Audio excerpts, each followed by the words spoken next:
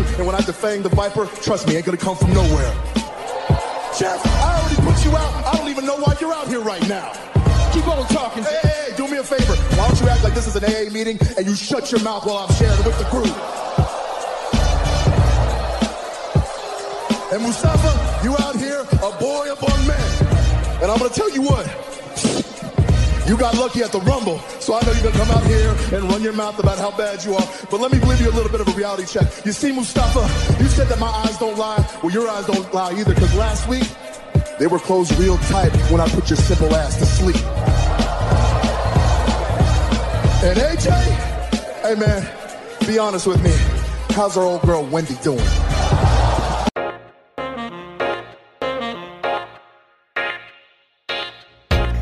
All right, ladies and gentlemen, welcome back to the Clark Street Wrestling Podcast. I am Hafiz, and with me, as always, is Devin. Devin, we just came off of a heated debate over the NXT TakeOver New York pay-per-view. How you doing? You hanging in there all right? I'm good, man. I'm hot and sweating, from having that passionate debate with you. But, hey, I wouldn't have it any other way with one of my good friends, Hafiz. But it was good. It was a good one.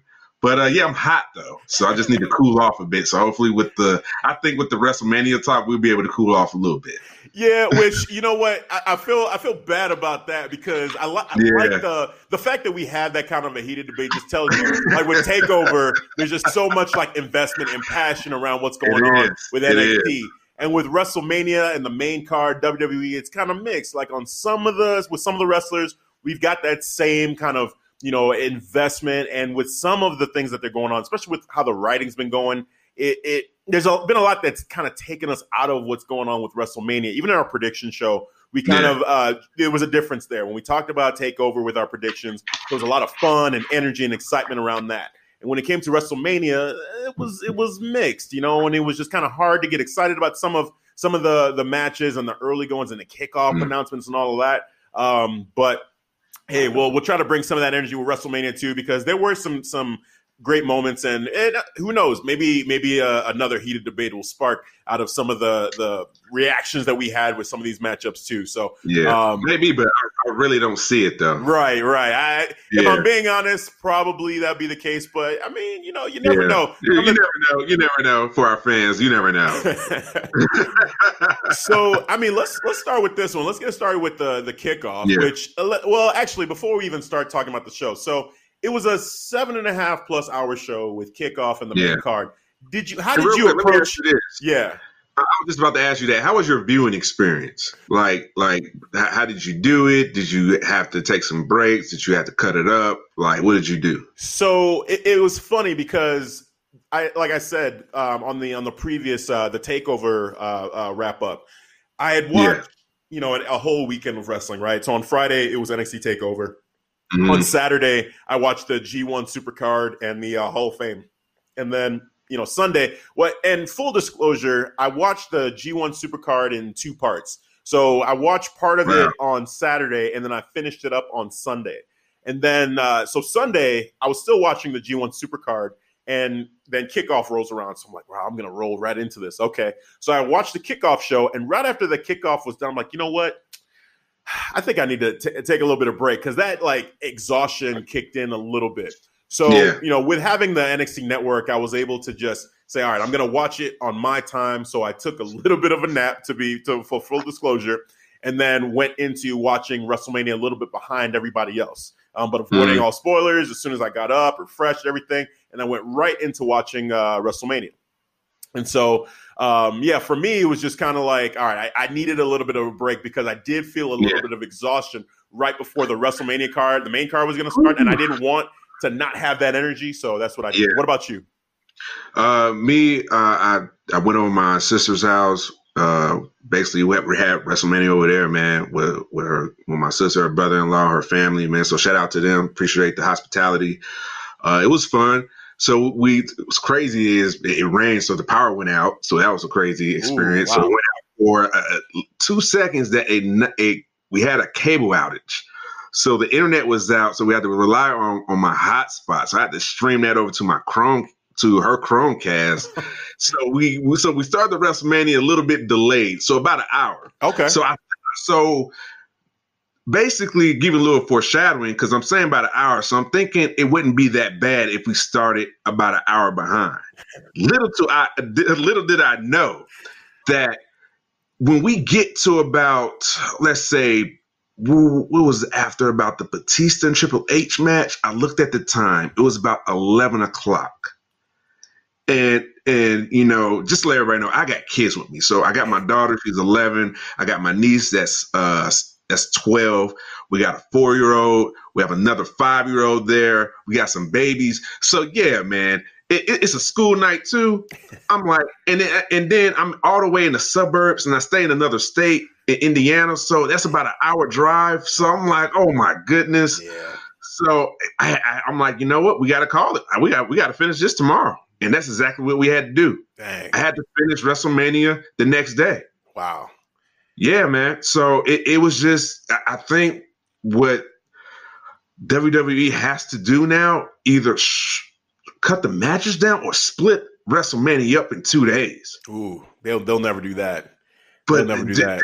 I hear what you're saying, but yeah, they'll never do that. It can make sense. You can make more revenue from that, from selling out the stadium 2 days, which I possibly you can, maybe some type of package deal for the fans. Yeah, but you really need to, man. It's exhausting, bro. I think they just need to shorten it. They just need to shorten it. Yeah, shorten or split it up, man. Because but that was my experience, though. Yeah. Yeah, wow, that's a journey, man. Yeah, I mean, I was going back and forth on where I was going to watch it and how I was going to watch it, and at the end of the day, I just ended up watching it at my place. So, I was able to have that flexibility, like, okay, I'm just going to take a nap and just like wake up and watch my own time. And yeah, it got late. I mean, for me, I think I finished watching WrestleMania like 1 a.m., 1:30, something like that. Oh my goodness. And then I had work the next morning, so I just kind of muscled through it. Yeah. Man, because I was afraid of the spoilers, and going to work the next day, I knew people were going to be talking about it, so I'm like, okay, let me just go ahead and all notifications off. I went my iPhone settings. I was like, all right, Facebook off, Instagram off, Twitter off, you're off, YouTube, you're off, WWE Network, you're off too. So I'm not messing around. I'm gonna block some of my friends. You're blocked. I don't care. And after WrestleMania, I will unblock you. Right. You have to. Yeah. In that situation, man, that's just what you got to do. Man, all right. Well, now we got our experience out of the way, man. Let's go into the show. So the kickoff, and you said did you start with the kickoff or did you start with the main card? Honestly, I did not watch the kickoff because like I said, I was with my family, and I said that too, man. If it's worth me watching the kickoff, I will. Yeah. Even though I heard what happened to was it Buddy Murphy? Yeah, against that. I'll probably still watch it, even though I know the result. I'll probably still watch it because I'm like, still, how the hell that happened? Yeah. Because this is OP Buddy Murphy, but I'll probably rewatch that match. But I'll let you take it from here for the pre-show. Yeah, let's start it off with that one. So Buddy Murphy, the defending cruiserweight champion of 205 Live, going against Tony Nese. Tony Nese basically went over and won that matchup. Now, for me, I watched the pre-show, but I kind of was like half watching, half like, all right, I'm just like not really that invested in these matchups. So, but that was a shocking one for me where Buddy Murphy ended up losing to Tony Nese, which for me, Tony Nese it just kind of came out of nowhere. Now, I don't watch 205 Live like as much as I watch all the other shows, but I know enough about Tony Nese's character and just like the relationship that he had with Buddy Murphy, and the two of them same here. For a while. So I get it that, okay, since they've been hanging around each other and wrestling together for so long, that maybe they're trying to sell that, well, Tony Nese knows Buddy Murphy pretty well, so that's why he was able to one-up him. But it didn't – I don't know. It just kind of felt like they just wanted to take the belt off of Buddy Murphy and just have Tony Nese be the champion.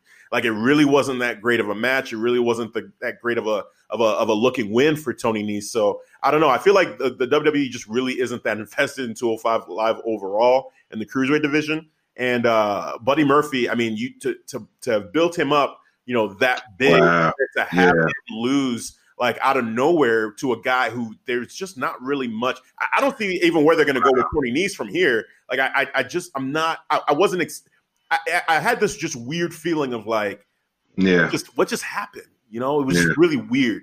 From the way you're describing it, man, it sounds very anticlimactic, man. Just the way he lost, like you built him up just for him to lose it like that. Just to lose it, just drop it out of nowhere randomly to a guy who's just not, you weren't really, you know, it doesn't, I didn't feel it during the match that he had even been built up as a guy who, this could actually happen. It was more like Buddy Murphy's having just another match and Tony Nese ended up just randomly beating him. It just didn't do it for me. I just felt really weird about that. So I feel like there's probably going to be a rematch for Buddy Murphy in it. And then after that, I don't know what the plan is. Are they going to move Buddy Murphy from there to the main roster or what? Because I don't really see. I don't know. I just feel lost with where they're going with these guys. So that's just kind of what I was left with seeing that matchup. So we'll leave that one at that. The next one, the Women's Battle Royal. It was what you would pretty much expect. Just a lot of madness and chaos going on in the match.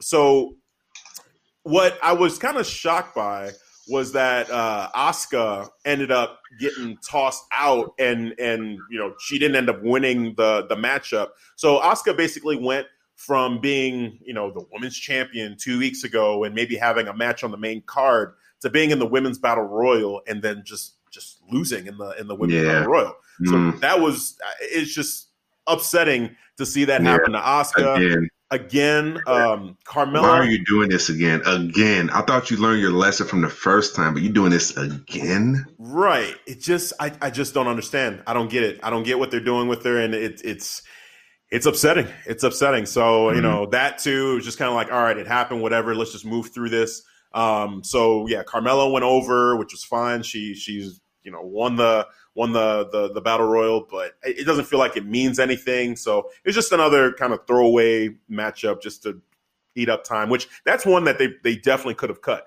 They could have cut this from the whole thing and it wouldn't make a difference. I don't think anyone would think any differently of, you know, the women's division or where they're going with everything. The one thing that I guess caught me by surprise in a good way was that Kairi Sane was in the battle royal. And so that to me is kind of another sign of what we were talking about in our last recording that we just did, that Kairi's probably going to the main roster. Yep. So that was one positive that I would take from it. But other than that, it was just kind of a kind of matchup. Let's see, the men's battle royal, I'll just go straight into that one too. Just to pick real back quick, up I was kind of shocked that this was not on the main card. I was expecting to start the show, and I'm like, oh, we got the first match what we did, but I thought with Braun, this would be on the main card. Yeah, I thought because they had Michael Che and Colin Jost that they would have the celebrities on the main card. For you said that last week. Yep. Yeah, and that. And then added into it Braun and the story that they were trying to tell and build up throughout the weeks, that you would want that on the main card, but they didn't have it. So yeah, that was shocking too. I wasn't expecting that.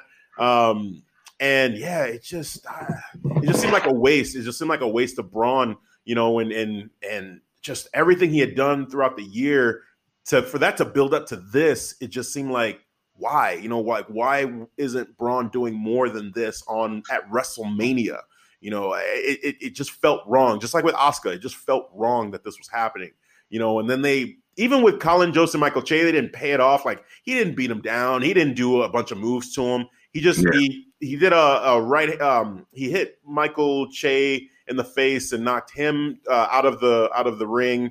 And then he threw out Colin Jost into a crowd of guys that were waiting to catch him. Like, that was it. It was again anticlimactic for that one too.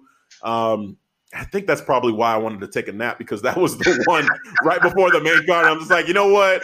I need to just pause, refresh, and then get myself ready for the main card. Yeah. Is this what it comes down to now for WrestleMania? Yeah. I got to take naps. I'm gonna have to split up in 2 days. Yep. That's why I said next year, man. I got kids, man. You know what I'm saying? If I want to go do this again, like make this an annual thing with my sister, which it probably would happen because she enjoyed it. Yeah. But either we probably just have to split this up in 2 days, because that's a lot of wrestling.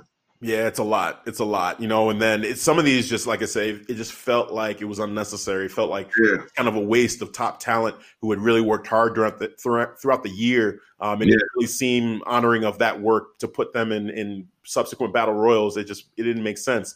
I mean, the best part of the pre-show was probably the tag team championship match. Zack Ryder and Kurt Hawkins versus the Revival, and who were the defending champs. Zack Ryder and Kurt Hawkins won. Kurt Hawkins broke his winning streak, which at first I was really against this. I mean, okay, I shouldn't even set it up like that. I'm still against it. I'm still not really happy with how the Revival were treated in this situation. Like, no. I'm still not with it. But what I will say is that I guess for what it served its purpose. The crowd there actually were eating it up because both guys are being sold as like they're New York guys in front of a New York crowd. And, Kurt Hawkins being the guy who hadn't won a match, the crowd was actually really with Hawkins to get this victory. And I think it's because of how the Revival had been sold up until this point. Like, no one there really was bought into the Revival. The only pop that the Revival got, actually, which we haven't talked about this at all, was based off of what happened at the Hall of Fame and, with Bret Hart. I think people by now know the story that there was somebody who came in and attacked Bret Hart, and that's unfortunate. Like, that should never happen, and you can't condone that whatsoever. It's a terrible thing. To the fan, man, you a straight up asshole for that. Exactly. That's just a terrible situation. That when I saw it, because I saw that moment in the Hall of Fame, I was shocked, and I'm thinking, who would do this to Bret Hart of all people? Like, what did he do to deserve that? Like, nothing. There's no condoning that. But then. The Revival member, so like everybody, all the wrestlers came to Bret Hart's defense in that situation, and because I was saying like, whoop his ass. Exactly. That's what everybody. The crowd was chanting that, So that was really cool. But the one pop that they got was I think it was Dawson? I think it was Scott Dawson that had hit.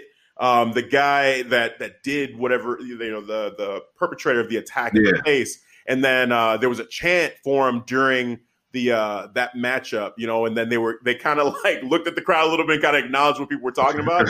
So that was like the one pop they got. But for the most part, it was more, they were pretty much on Ryder and Hawkins' side.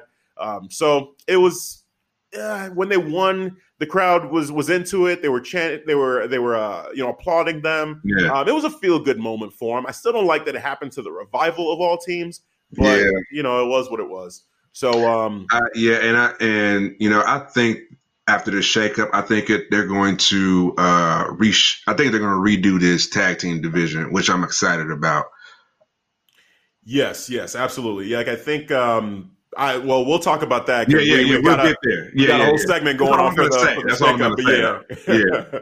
So, that match, I don't want to spend too much time on these pre-show matches, but just let's keep it moving, man. Exactly. Like that. It's what happened. Zack Ryder and Kurt Hawkins are tag team champions now. So that's really it for the kickoff. So now we're on the main card. So main card, Alexa Bliss started things off. Hulk Hogan came out and, kind of addressed the crowd. It was basically Hulk Hogan's return to WrestleMania. So it was a moment for him, and Alexa Bliss and Hogan posed together, so that was fine. But then Paul Heyman kind of walked past them. Like stomps to the ring and basically man with a purpose. We'll say it again? I said, man with a purpose. Exactly. Stomped with a purpose to the ring and said, look, we are not happy. Brock Lesnar is the last match, but if he's not going to be the last match, then we're going to get this over with right now because we got a plane to catch. We're going to Vegas, so we're starting this match off right now. And I was legitimately shocked by that. I did not think that they were going to start off WrestleMania with the Universal Championship match, but that's what we got. So we had the Universal Championship match happen. Seth Rollins going against Brock Lesnar, who's the reigning and defending undisputed Universal Champion. And this matchup was fast and furious. It basically didn't even get in the ring until later on. So Brock, attacked Seth Rollins immediately, gave him an F5 on the outside, and just continued to just beat down Seth Rollins up until later on in the matchup. They got him in the ring. Brock is yelling at the referee, ring the bell, start the match. So that, but even with all that happening, in my head, I'm thinking, oh, Seth is winning this match. Like, this is totally happening. Yep. Given that they are starting with this matchup, and that, Heyman said what he said immediately when he came out. I'm like, everything pointed like to Seth winning, man. Everything was aligned, like the stars aligned. Yes. Everything was pitch perfect. Like, oh, this is happening. Yes. Like, there was no part of me that thought that Brock Lesnar was going to win once that happened. So, and sure enough, they rang the bell. Brock tried to get the F5, and then Seth kind of maneuvered his way out of that. And then I think he pushed Brock into the ref, right? And the ref was kind of knocked down for a second. Yeah. And then he gave him a low blow, right? He gave him a low blow. Yep. Yeah.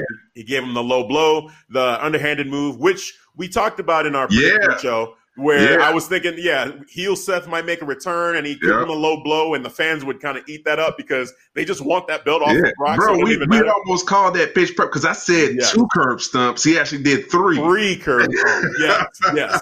So we were right on with that one. Yeah, we were, man. And in the end, Seth Rollins ended up winning the championship. He's the Universal Champion. So overall, man, what were your thoughts of this opening matchup? Oh, this was great, man. This was surprising. This caught me off guard. I expected to be AJ Styles first because usually that's what he does if he's not, having a belt. He usually just kicks off the match. But no, man, we got the first match as a Universal title, so that was cool. Something different. And everything was aligned, pitch perfect. I'm glad that Seth Rollins is finally the Universal Champion. Finally got that belt off, so we finally have a weekly champion. We could see that Universal Championship every week on Monday. Now I'm excited for the future. This match was quick and to the point. I love everything about it because this is right up Brock's alley. Like, I'm gonna whoop your ass outside before even this match gets started, because he didn't even wait for him to I think he didn't even make it to the ring yet. He stepped outside and just, start whooping him. And then, it was showing how he messed up his back. Seth Rollins' back was all bleeding, busted up open. So he was really selling that now.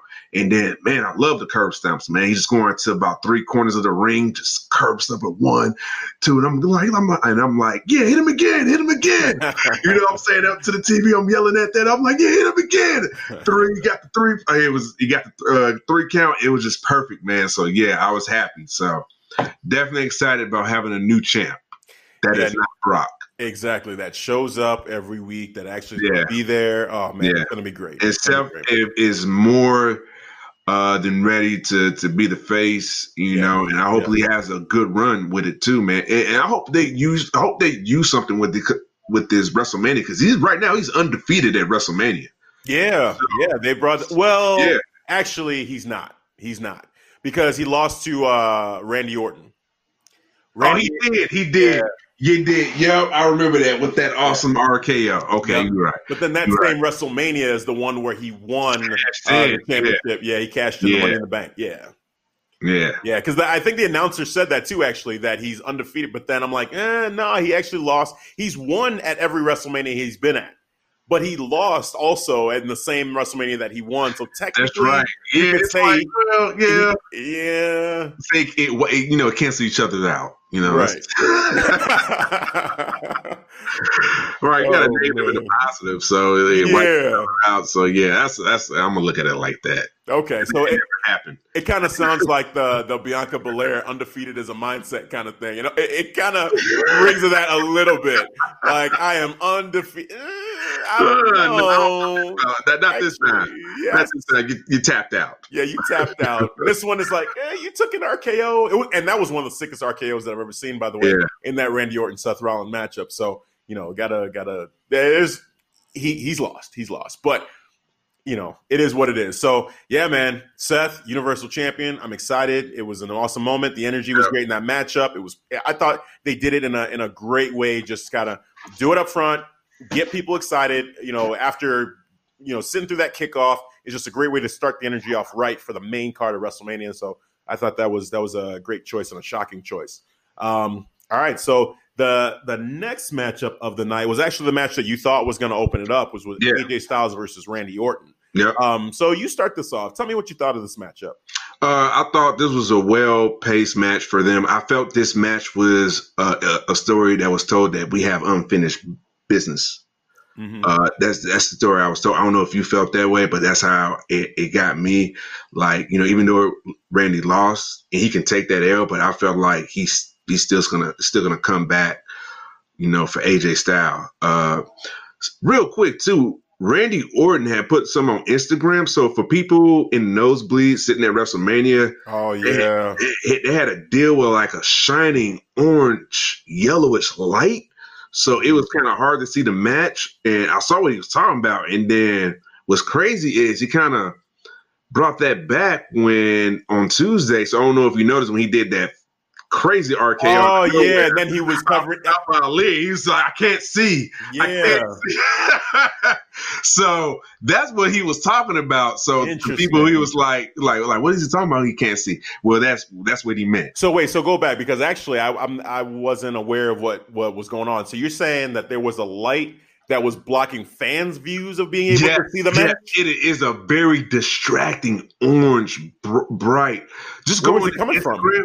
It looked like it was a part of one of the WrestleMania signs or something like that. Oh man, it was just like it was there. Like you could sit. I'm like, oh, that suck if you got to sit there. Like it is annoying. Yeah, it's just like you got to put sunglasses on or something, dude. It was right there. You cannot just not ignore that. Wow. And shout out to Randy Orton for putting that out.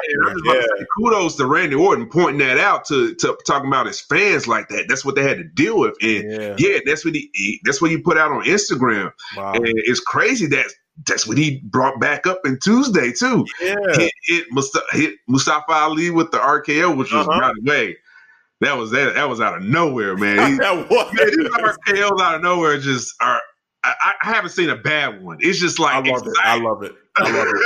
To me, for the rest of his career, if he just does RKOs out of nowhere like that, I think it's okay. I think and let people. I'm gonna let people know too. Like they're like, oh, these RK out of nowhere because of the cameraman. No, it's not. I've been to a live show when he did it out of nowhere. You literally don't see it. You literally do not see him until he actually hit it. It's crazy how they do it where he comes from. Yeah, but.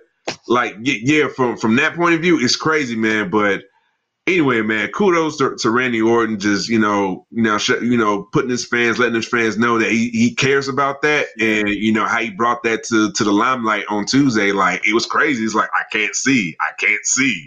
And that was funny. I'm like, wow, that's what he's talking about, man. I hope the WWE addresses that for next year's WrestleMania and for pay-per-views going forward, because that does suck. Like I did see a post on social media where people were saying this was, they wanted their money back because the sign, the big the Tron and the stage that they had seats actually behind that were basically blocking the ring. Yeah, I saw that one too, man. So you're right. Yeah, it's like, why are you even selling seats there? That's just being greedy now. Yeah, people can't even watch the match. They can't see the Tron. They can't see, so they can't even watch on the monitor in the middle of the ring because they're better off watching off their phone on the WWE network, bro. Right, but then you paid all this money to go to WrestleMania and you can't see the match either way. If you're looking at the ring or you're trying to look at the video, no, that's not right. That's not right. So they got to address that one too. So that one, that sucks. And like you said, shout out to Randy for putting that one out there about the light, because that I've been to events too where there's been some kind of obstruction of the view, and it does suck, to have that, but never that bad. So I hope they address that. I haven't had that happen to me yet, but I have been in some uncomfortable settings. Like I think Money in the Bank, man, it was just so hot and humid. I don't know. Yeah, you was there. Yep. It was hot and humid in there, man. Like, cut the AC on, bro. Conspiracy theory for that one. So it kind of seemed like it happened. Somebody right next to me, man. I think to the left of me, man, this dude was musty. I'm like, bro, this is not time. This man, better get some degree or something. Get some degree. Some Old Spice. Get some old stuff. But there was one theory on that was that Vince cut off the air at some point during that Roman Reigns Jinder Mahal match because everybody was clowning that match. Like this is boring, end this match and all that. Yeah. So I don't know if that's true or not. That match, man. What's that? I went to the bathroom on that match. I didn't care about that match. Yeah. I was there, man, and I was right along with them. Like, just end this match, please. End this match. Come on now. So yeah. All right. So AJ Styles went over in that matchup. He won. So you think this is going to be the beginning of a prolonged feud between the two of them? Yeah. Okay. Yeah, it does. Because I felt like this was like an unfinished business match, like a grudge match, like, you know, because these guys for their story, for this story, it was just it's built well that they need more than one match. Like this is going to be a rivalry because they have something, these two. Okay, yeah. I mean, I could see it going either way. I feel like Randy Orton is at a point in his career right now where he's best used to kind of help build up some of the other guys that haven't been to where he's at yet. And I think this one served its purpose where he helped put AJ Styles over even a little bit more as, you know, the face that runs the place when it comes to SmackDown.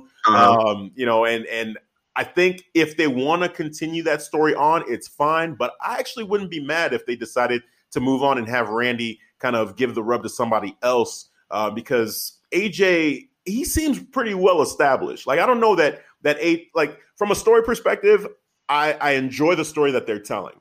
So I'm totally cool with continuing to experience this story. But I also think that it would almost serve it better if both of these guys, to a certain degree, help put over some of the more up-and-coming guys, you know, like Mustafa Ali or like Andrade, you know, and start having feuds with those guys that don't have that aren't at that level yet to kind of raise SmackDown as a whole, you know, or if they move to Raw, because who knows what's going to happen with this shakeup. But I'm kind of more excited about that for both of those guys because they're getting to a point now in their careers where they've done so much that a feud with each other, you know, is what it is. But it's I want to see, you know, I think that they could just do a lot of good helping put over some of the newer guys. So that's what I want to see. I see that point, but with me, I just felt like, all right, you know, I just felt this story it's not done yet. Yeah. If I felt it was done, like with that, you know, with the AJ and Joe, what they went through, I felt like, all right, it's done. You know, but they can always get back to it if they want to. That's how good it is. Yeah. I just feel like, you know, we're just we're just starting to get into the middle of their story before we can get to the end. Yeah, I could see that. I could see that. So I'm not mad at it. If they continue the story going on, I definitely will tune in and watch. And I think the story that they were telling was so great that I can't say that I wouldn't want to see more of it. Yeah. You know, I could see it both ways. I just feel like with the two of them where they're at with their careers, you know, maybe give somebody else the rub. But hey, you know, if we get more, we get more. That's totally cool. Yeah. Yeah. All right, so moving on to the next matchup, we had the Falls Count Anywhere match with Shane McMahon versus The Miz. So we kind of teased this a little bit in our NXT TakeOver wrap-up about how The Miz had been built up in this feud a little bit. Yeah. And, you know, basically we're in Super Miz territory at this point going into this match against Shane McMahon. How did you feel about how they went about telling the story during the matchup? First of all, kudos to Greg, the announcer, for that great intro. Oh, my God. That actually was great. Yeah, it was, man. And shout out to Shane McMahon composing him. You know, just best in the world. He closed his fist real tight. He stopped. I was like, wow. Yeah. That was actually good. That was impressive. He held the note, you know, world. He just kept going, and then like you said, he closed his fist and stopped him right on point. Right on point. I was like, wow, okay. He rehearsed that or something. That was perfect. Yeah, man. So shout out to Greg. Shout out to Shane. I legitimately felt it. I'm like, Shane, nah, you can't pull his tie again. You can't like berate him anymore. Like that was legit. If you're not happy with that, then that's it. He's got no more after that. Yeah, I know, but it's crazy, man. Because now it's like when I hear Greg getting ready to announce Shane McMahon now. If he doesn't, and if I feel he doesn't, I'm like, he's gonna get on him about that. Yeah, which he did last Tuesday. He did. I'm like, because I called it out. I told my daughter we was watching. I'm like, he's gonna get him about that announcing his name. I could feel it. Yep, I could feel it right away too. Yep. Yeah, on SmackDown, I'm like, nah, Gray, he's gonna get you. He's gonna get you. That wasn't it. That wasn't it. Yeah, and it's funny. I'm getting a kick out of that, man, from heel Shane McMahon. It's it's funny, but with the match, I did say Shane was gonna go over. You did. I picked The Miz. You picked Shane. Yeah, You're right. How he went over? Okay, Yeah. To Miz mistake, he did a suplex off the podium, fall down, and somehow Shane lands on Miz. And when I saw it, I'm like, oh, he's gonna win, because I didn't even have to hear the commentators to say like, oh, he has him pinned. You can see it. He had his hand over him, and I'm like, oh, they're gonna go that way for the finish. And 1, 2, 3, he came over. He got the win. I'm like, wow, okay. I mean, it was a hell of a spot. Like that was crazy. The angle that they shot it at. Man, when Miz kind of like, what did he chuck at him? Was it like a spotlight or something? Something. Yeah, I don't remember what that was. But yeah. And then Shane just kind of got pushed back, and he almost missed that crate. And then he kind of fell down anyway on his head. Well, there was a golf cart. Is that what you're talking about? Where Shane jumped back and jumped over the railing and then bounced off of? Yeah, it was like a golf cart or something that was out there. Okay. Yeah. It was like some type of box structure, but whatever it was, he hit it. Yeah. Yeah, he hit it, but he almost missed it though. That would have been crazy if he would have missed that. Man, it could have been a real scary bump, man. Yeah, like that Kurt Angle when he was tossing him through the glass, and that one he just fell right on his head. Yeah, like, that could have happened again, man. Right, because Shane was jumping backwards blind, like he had no idea like how far away he just did it, and I'm like, what the hell? He came real close to that going the wrong way. So I was like, oh wow, he almost missed it. Yep. I was like, he just made it. Like he kind of just like the 3 inches of his back touched it, and then he fell off. Yeah, I was like, wow. But that it was an insane match. The finish, I don't know, man. I don't know how I feel about the finish. Honestly, it seemed cheap. Like I wasn't with it. I don't know. Yeah. It was a cheap way to go out. Yeah. Because I mean, I think the match on its own up until that point was actually pretty entertaining, and it went well. But then to have it be that Shane wins on this weird technicality to where his arm ended up being on top of the Miz after that crazy superplex, it just felt like that's how we're going to end this matchup. Yeah. I don't know.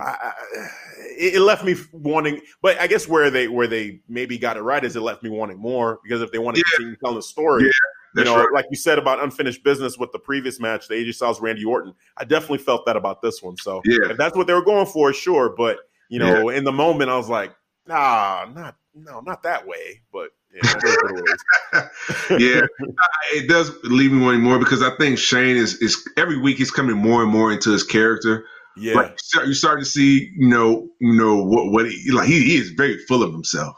Yeah, like he think he is the best word because he is born that way, and he believes so. And I believe that he believes so, because the way he got Greg announcing him now, like he better be on point. Greg, you better have your stuff on point. I'm gonna be paying attention too. Like it's crazy that I'm paying attention to that now. Like I didn't pay attention to him announcing before, but now, like when Shane McMahon's getting ready to come out, I'm paying attention if you're going to announce it right. If he doesn't, it's going to get on him. It's coming. But it's fun though, man. I'm having fun with this story though. It is definitely. It's a lot of fun. I mean, with the Miz, I'm interested to see what part he's going to play, because, like you said, with Shane, we see the storyline, in the his perspective of it. With Miz, I am curious as to how they're going to try to portray his character going forward after this loss. Yeah. There's definitely going to be a rematch with this. But yeah, it left me wanting more, and I felt negatively towards the ending, but I do want to see where they go from here. All right. Yeah. So, all right, well, let's keep it moving. So the next matchup after that was the SmackDown Tag Team Championship Fatal 4-Way matchup between the Usos, the defending champions, against Aleister Black and Ricochet, The Bar, and Shinsuke Nakamura and Rusev. So, yeah, this matchup, gosh, I mean... second favorite match for me. Second favorite match? Okay. Yeah. I really enjoyed this. But it was. Yeah, so and I guess talking about recapping the predictions, I think you picked Alistair and Ricochet to win this matchup, right? Yeah. I think you got Usos retaining. I had the Usos retaining on this one.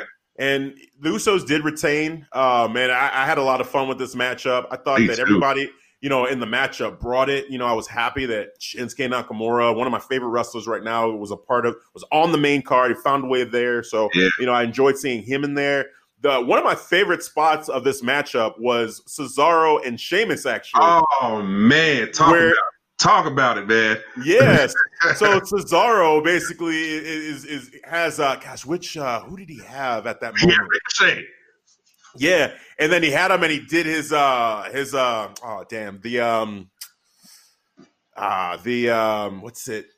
what's he call it? The Cesaro spin? The Cesaro swing, yeah. Yeah. He did the Cesaro swing, and then you got Sheamus with the other Uso, I guess, and he's just banging his chest. And Sheamus just continued to go as the crowd was chanting. And in the background, you see Cesaro continue to do the swing. And he just kept going on and on. And I'm like, wow. Yeah. And Sheamus, he got tired, and then he got a second win. He got a second win. Man, he said that. It's like, he got a second win. He's still going. Man, oh my God, it was so much fun. And even Sheamus, just to even go back to his part a little bit, he was doing it his beating of the chest to multiple wrestlers. Yeah, like it wasn't just one. Like he would get one guy, do about 10 hits to the chest. Black got it too. Grab the other guy, put him in position at the ropes, and then hit his chest and keep going. Yeah. I mean, it's one of those. It's kind of hard to describe for people who didn't see it. You just have to kind of see that. Because I was in the background spinning Ricochet, while basically Sheamus is just beating everybody's chest on the outside of the ring. Like he has them on the outside, he's still on the inside of the ropes, and he's just pinned. He got them arms pinned back. He's just constantly beating their chest. Right. With the crowd counting out each and every hit to the chest. And so just the environment. And you could hear the crowd, too, like getting more and more excited, like starting to applaud as it just kept going on. So, yeah, man, that was a real fun spot for those two guys.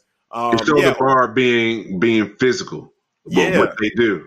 Yeah, exactly. So, yeah, man, and the Usos going over, I just felt like it was a great way to kind of almost make up a little bit for what had happened last year when they got squashed by the Bludgeon Brothers, and it was a triple threat tag team matchup that they had last year. And the New Day and the Usos both got basically destroyed in a matchup that I don't know, I really wasn't a fan of. So this year to kind of have the Usos go over, get that victory, be able to celebrate, have their WrestleMania moment, I thought was really cool. Aleister Black and Ricochet looked great in this matchup. Just overall, they just continue as a tag team. It's amazing to me how much chemistry they seem to have for a team to just get thrown together. Natural chemistry, man. It's weird, man. Like I never seen like anything like it. Just to be put together, but yet have this natural flow about these two wrestlers, like they've been together for years, right? And it's weird that it feels like that, but it feels right though. Exactly. And man, overall it was just a great matchup. And even with Shinsuke and Rusev, it was real cool because at a certain point the crowd was singing Shinsuke's song, and then when Rusev tagged in, they were saying the Rusev Day chant. So it was cool having the crowd still showing that we're still with these guys, even with the way that they had been booked. That. I hope Vince is listening. I hope everybody that's writing is listening, that sees that, hey, there's still an opportunity here with you guys to have them be this. They're both over still with the fans. So continue. They are. Don't forget about those guys. Please, Vince, just take care of these boys, man. Take care of these boys. Absolutely, man. Rusev, come on, man. Yeah, they're too good not to just be forgotten about like that. So please don't forget. Yeah. Please don't. Man, great fun matchup. And like you said, this was your second favorite match of the night. I don't know what I mean, this was definitely one of my favorites. I don't really have a ranking for this card, but overall, this was definitely one of my favorites too. It was, man. It had me very emotionally invested in this match. It's crazy because even though I wanted Ricochet and Black to win, I was satisfied with the Usos retaining, and they look strong retaining too. Like, they just showed the reason why they're the best tag team. Yep. in the division period, in SmackDown, in Raw, and just tag team division, man. They just have the cohesion, the way they have the chemistry. They just know each other's moves, man. Know when to tag in and out.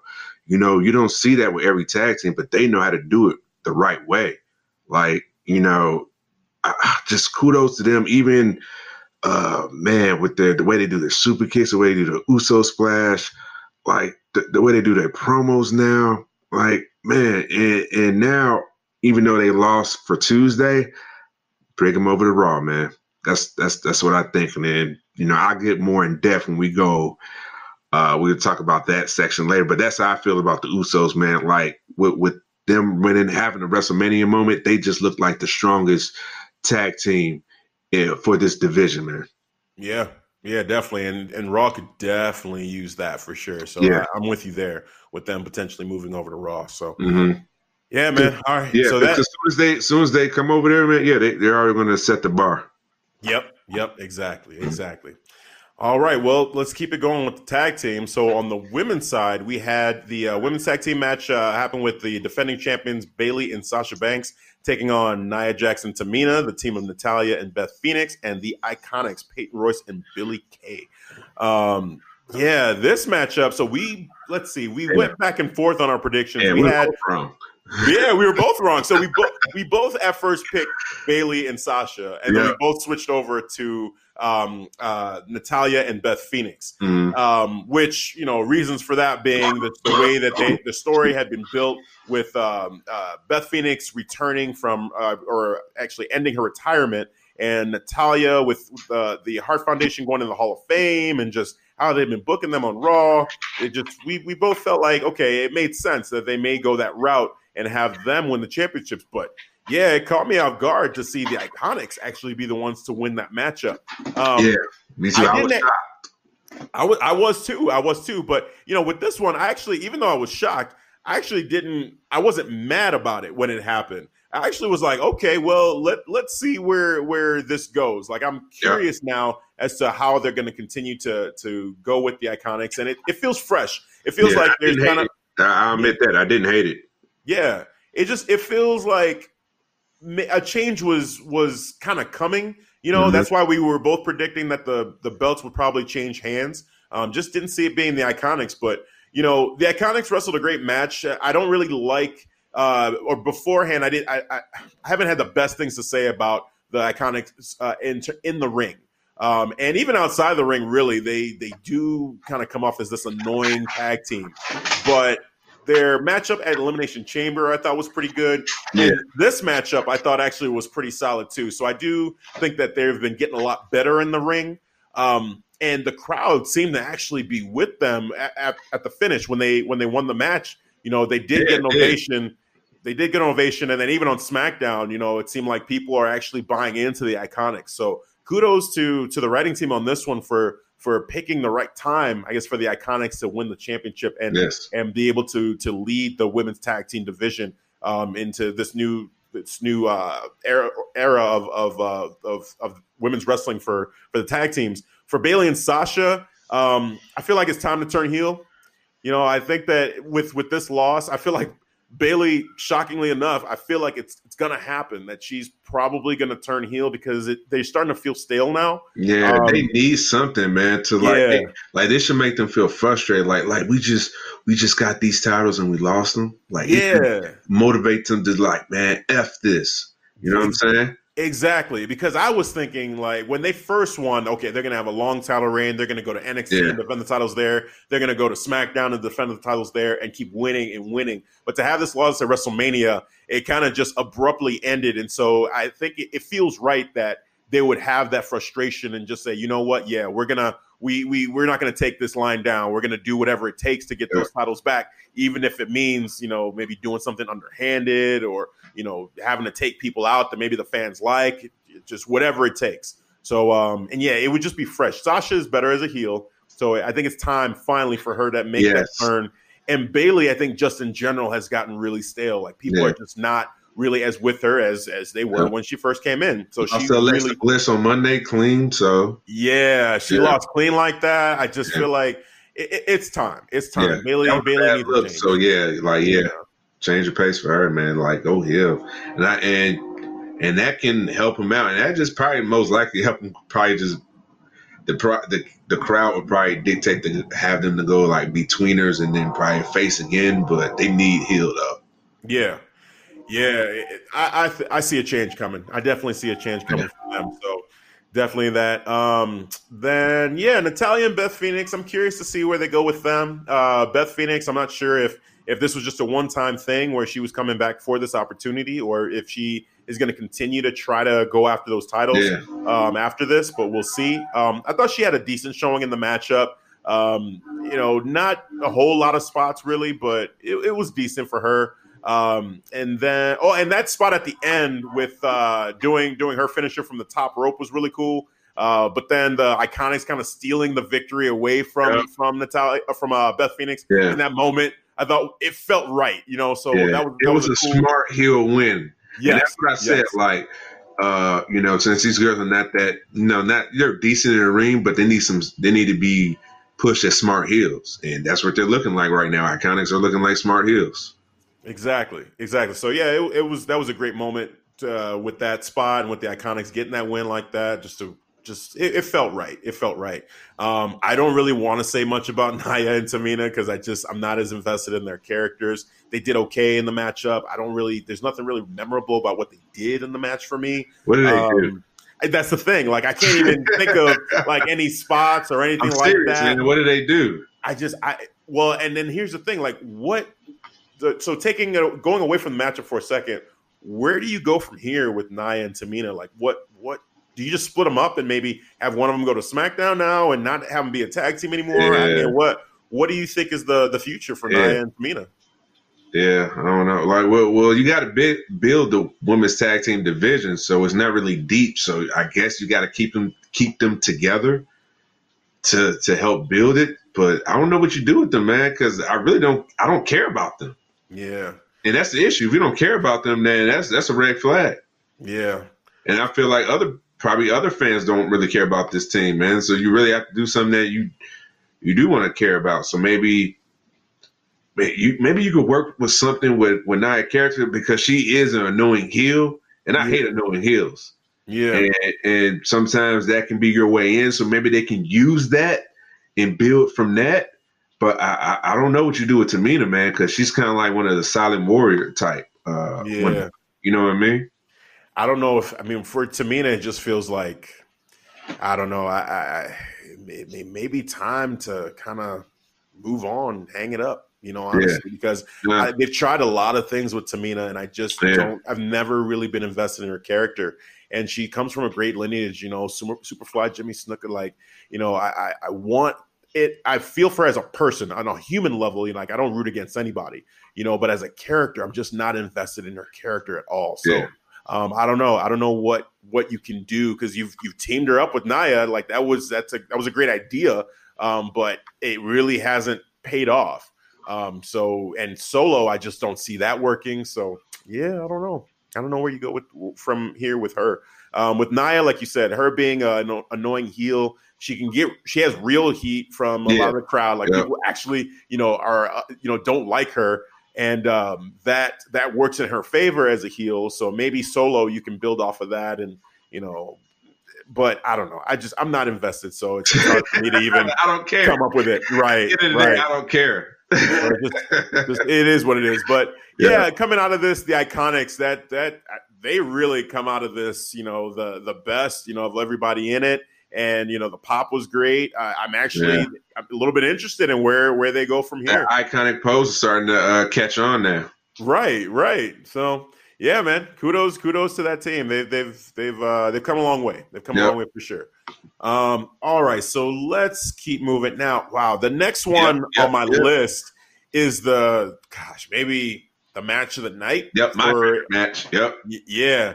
So we're talking about the WWE Championship matchup. Kofi Kingston going against the new Daniel Bryan, who's the defending champion, or was the defending champion until this match happened. So now the Kofi Kingston, he is our new WWE champion. He went over, he beat Daniel Bryan in an amazing, epic matchup.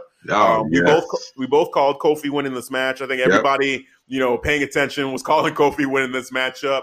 I thought overall it had everything. It had the emotion. It had just everything that you want from a matchup. Yeah. The New Day being out there too, and like just you see the emotion on their side too, rooting Kofi on. Now, let me ask you this: how did you feel about them having Big E bring out the gift before the match? Because I kind of took that as, even though I'm predicting that Kofi's going to win, seeing that and then seeing, because you could kind of see the title being hidden off on like a little table on the side there, and they had it chipped over on the nose. Yeah, I was like, so, you know, like you're kind of taking, a little bit of away, the suspense. So right. I think, you know what, I actually kind of ignored that. Okay. But I'm going to be honest, but still, I see what you mean, though. If I see what you mean, how that can bother other people, like they can just take it away. Like, you kind of like, oh, he's winning now. Like, he wouldn't do all this. Like, I think they should have just kept that and just Big E then pull out the gift. Like, hey, we got this for you. Yeah. I think it just could have been done a different way versus having everything up front and out in the open like that. It just, a little bit of me was like, well, I mean, it's almost for sure now that he's winning. They're not going to go through all this trouble and then he loses his matchup. But to an extent, too, I kind of just put that aside and just watched the match for what it was. And in parts of this match, I actually was kind of like, wait a minute. Like, don't tell me they're about to have Kofi Kingston lose this match. Like, there was never a point where I 100% was like, oh, damn, this is over. Kofi's going to lose. But when Daniel hit his running knee, usually that's a move that when he hits it, it's a wrap. Unless you're Brock Lesnar, it's a wrap typically. And so for a split second, I'm like, come on, kick out. And it scared me a little bit seeing that. Sometimes they still get me like that. Like, I don't expect it, but like, damn it, you got me with that close finish. Right, right. You know how you feel like, ooh, that was close. Yeah. Like, I got scared for a minute. I got nervous. So I know what you mean, man. And same when Daniel put on his submission too. I think it was the last time he put on the submission, he just did it so matter of fact, like he just stood up there and he slowly like kind of locked it in. And I'm like, oh, this doesn't look good. Like this like what's going on? Like I was nervous. I'm like, Kofi, you better not take. Like I was invested. I was totally in the match at that point. I was talking to the TV too, man. I was like, don't tap Kofi. Don't tap. Exactly. I was like, you better not tap out. You better not tap out right now. Grab that rope. Yeah. Oh my God. So they had me, man. They had me fully in. Like I was just locked in on this matchup. And it did not disappoint. Yeah. So it was just a great moment seeing him win. And then the added thing with his family being there too. And then his kids coming in the ring. And just, oh my God. What a moment for everybody. Man. I was just like, I was emotionally like affected by it. You know what I'm saying? Like, there's just, I'm not afraid to say, the emotions welled up for me seeing Kofi win, just everything that he's been through, just like the 11 years, like it's something like, it's funny when you say the 11 years, in some cases, I feel like that might get overdone where you hear it and you're like, okay, we get 11 years, but not in this one. For me with Kofi Kingston, I was like, I felt it. Like they showed the video package. They showed like, 2008, 2009, like just seeing Kofi back in the day, it just took me back. And I'm like, yeah, man, he has been through it. Yeah. And just to relive that journey, seeing all those years and years of him just like doing like all the Royal Rumbles and the near eliminations and like how they kind of just tease us with Kofi potentially, maybe being something in those Rumbles, but then, ultimately he just got tossed out. So you're thinking this is never happening for Kofi. And then we're here at WrestleMania, Kofi one-on-one for the WWE Championship. And to see him pull it out, man, I was like, oh, I'm just so happy for him. Yeah. And then now that was a Cinderella story, man. It felt like well-deserved. That was a moment it was a moment to witness. Like you had to be there to just watch that, man. Like it was beautiful. Yeah, I loved it. I loved it, man. So just great matchup. Definitely my favorite match of the night for sure. Just one of the that's another one that I would put up there as like a match of the year candidate when it's all said and done. Yeah. Just it had everything. I was fully invested. The crowd was fully invested. And I'm just excited to see where Kofi goes from here. I don't even want to really go into like where we think he's going to go necessarily. But I'm excited. I'm excited for him, and no matter what happens from this point, he won. Like, he won. He had his moment. No one can ever take that away. I don't care what happens from here. I love the promo that he used last week, just saying he told Daniel Bryan, like, you've been here before, so you know the feeling. That's why you're nervous. That's why you're scared, because you know what's coming. Yep. Yeah, exactly, man. Yep. You know what happens next. Video package, they used that too, of him holding up both belts of that moment. Was it WrestleMania 33? May have been. Yeah, I'm not sure on the number. Yeah. Yeah, 32 or 33. Yeah. Either way, no. It got to be 32. Yeah, but anyway, when he won, but. Yeah, when they used that picture and for that promo package, oh man, dude, that was a great callback. For Kofi to mention that, and then him to prove that too. Yeah, man, it happened. It was crazy, man. It felt like felt like good going against evil. And it's crazy. We're talking about Daniel Bryan like that in that character. I think a year ago from now, the how different it is. Like, the reaction at WrestleMania for Daniel Bryan last year was just pure, like, oh my God, Daniel Bryan is back. Everyone, the entire arena chanting, doing the yes chants and just being all in on Daniel Bryan, to now everybody booing Daniel Bryan. Yeah. Everyone 100% against him and for Kofi Kingston. Kudos to Daniel Bryan in this whole thing for playing his part and being that true heel and helping basically set up the story for Kofi. Man. Yeah. Just awesome job by both guys, just playing the part and really giving us a great story and a great show. And it's funny because the story itself, the build up to it week in and week out, had its ups and downs, definitely. Yeah. I mean, some of the like gauntlet matches and things, like, it felt a little bit overdone at times, but when you see that video package and where the culmination of it, it just felt right. It just felt like I just thoroughly enjoyed it. That, like, you were just describing how in that video package, the couple of moments they threw out there, when I watched that, I kind of forget about any of the negative feelings that I had for the buildup coming into this matchup. Yeah, and like, now, just watching it, you just like, I get it, and I see it, and it just felt like a beautiful moment. So. Yeah, man, I could keep talking about this matchup, but it was just amazing job by everybody involved. Just kudos to everybody, man. It was fun. Quick sidebar. Did you see the Instagram video of, I think it was one of the guys from Crime Time and MVP watching? Crying, crying, sharing that moment, man, because it was beautiful, man. And it's crazy because, they were just telling how, he's like one of the first African-born. Well, he is the first African-born to hold the WWE company title, man. And, and how he's just, just breaking down, being emotional. It was great for them to see that and great to share that, because they know and they experience what Kofi went through to get there. Yeah, I mean, so there's that's a whole nother layer to this whole thing, which, for me, I've been going back and forth on like the topic of race with this storyline. And I'd read a post, like a back and forth that some people had around The Rock and like how he fits in this whole thing.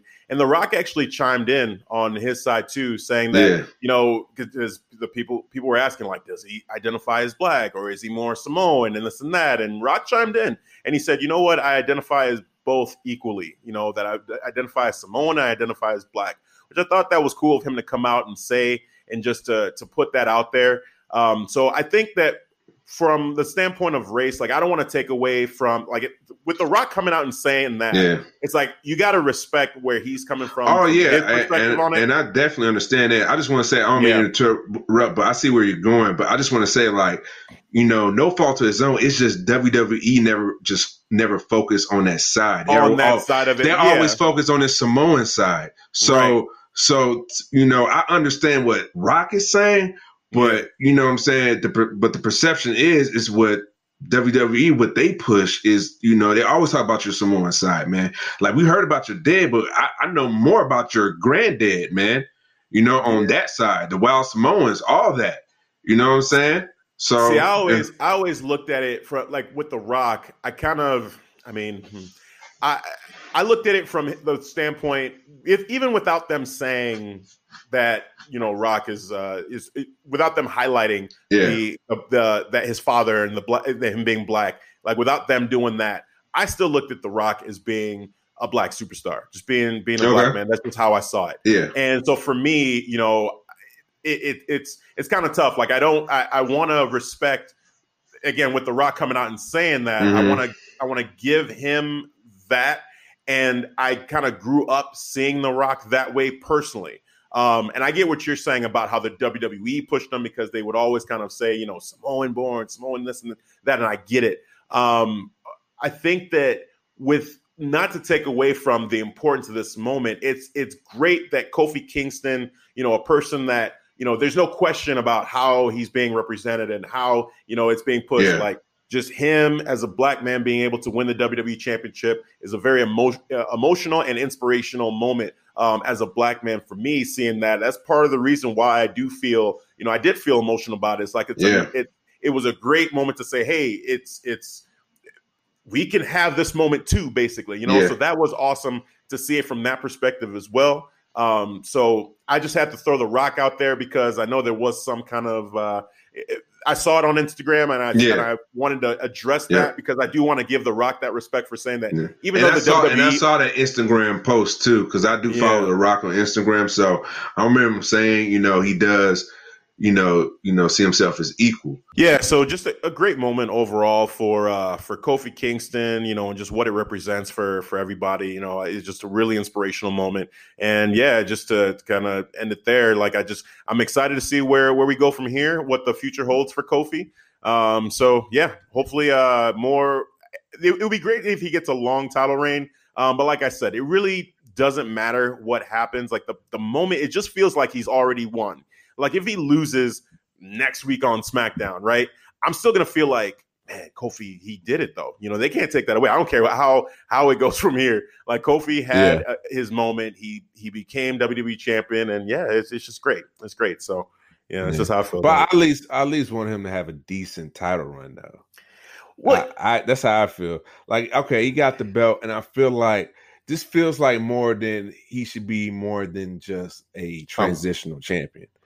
True. Go ahead. Yeah. I'm like, just let him at least get like a decent run, maybe 2 months. I'm fine with that.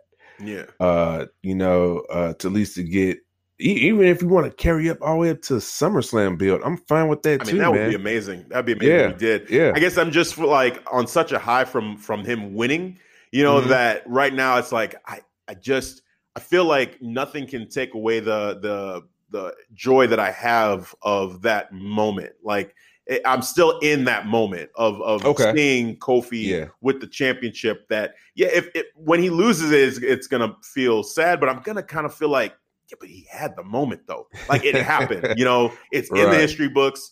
It happened, and it's just amazing on its own as him winning that belt. So, but I hear what you're saying though. Like now looking forward, it would be cool if he gets, a decent run. It'd be great if he had multiple title reigns too, and not just one title reign. I think that'd be another next step. But now, since this just happened, the way I feel about it in this moment is like, no matter what happens, nothing will take away from the excitement that I feel about him in winning that championship. All right, man. Good point. I'll give you that. Well, thank you. Appreciate that. All right, let's keep it rolling. So the next matchup that happened on the card, I believe, was the United States Championship matchup. Yes. So Samoa Joe, the defending champion, versus Rey Mysterio. So full disclosure, we talked about last week how we thought this match should go. That basically Samoa Joe should dominate this matchup and then put Rey Mysterio to sleep. And in front of his son, Dominic, basically like rub it in and tell him, hey, I want you to look at me. Look at me. Look at me. That was what you're always, look at me. And that's exactly what I wanted to see. So, and we both picked Samoa Joe to win and just dominate the match. I feel disappointed. Okay. I feel disappointed. Okay. Because Dominic wasn't there. I really do.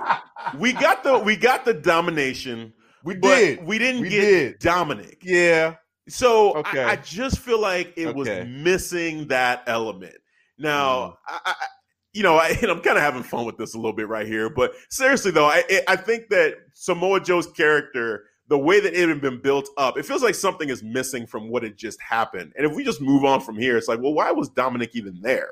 Because he was part of the promo. So ooh, man, Samoa Joe's gonna do something to him. Yeah, multiple weeks. You know what I'm saying? Yeah. So he should have had some part in that matchup, but they didn't have it. I don't know if they just changed their minds on it or whatever. I don't know, but it was definitely changed their plans. Yeah, it just seemed like it was missing something. So that it left me wanting more. It left me feeling disappointed, and I feel like that this feud is over. It's done with. That Samoa Joe is going to completely move on from Rey Mysterio. Like there's no rematch. There's no nothing. Yeah. So that is. He said on SmackDown, man, like I just shut him down 60 seconds. 60 seconds.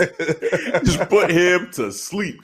Like now, taking the Dominic side out of it, yes, I'm glad that Samoa Joe did that. I'm glad that he just got that dominant win. It makes him really look good going forward. Yeah.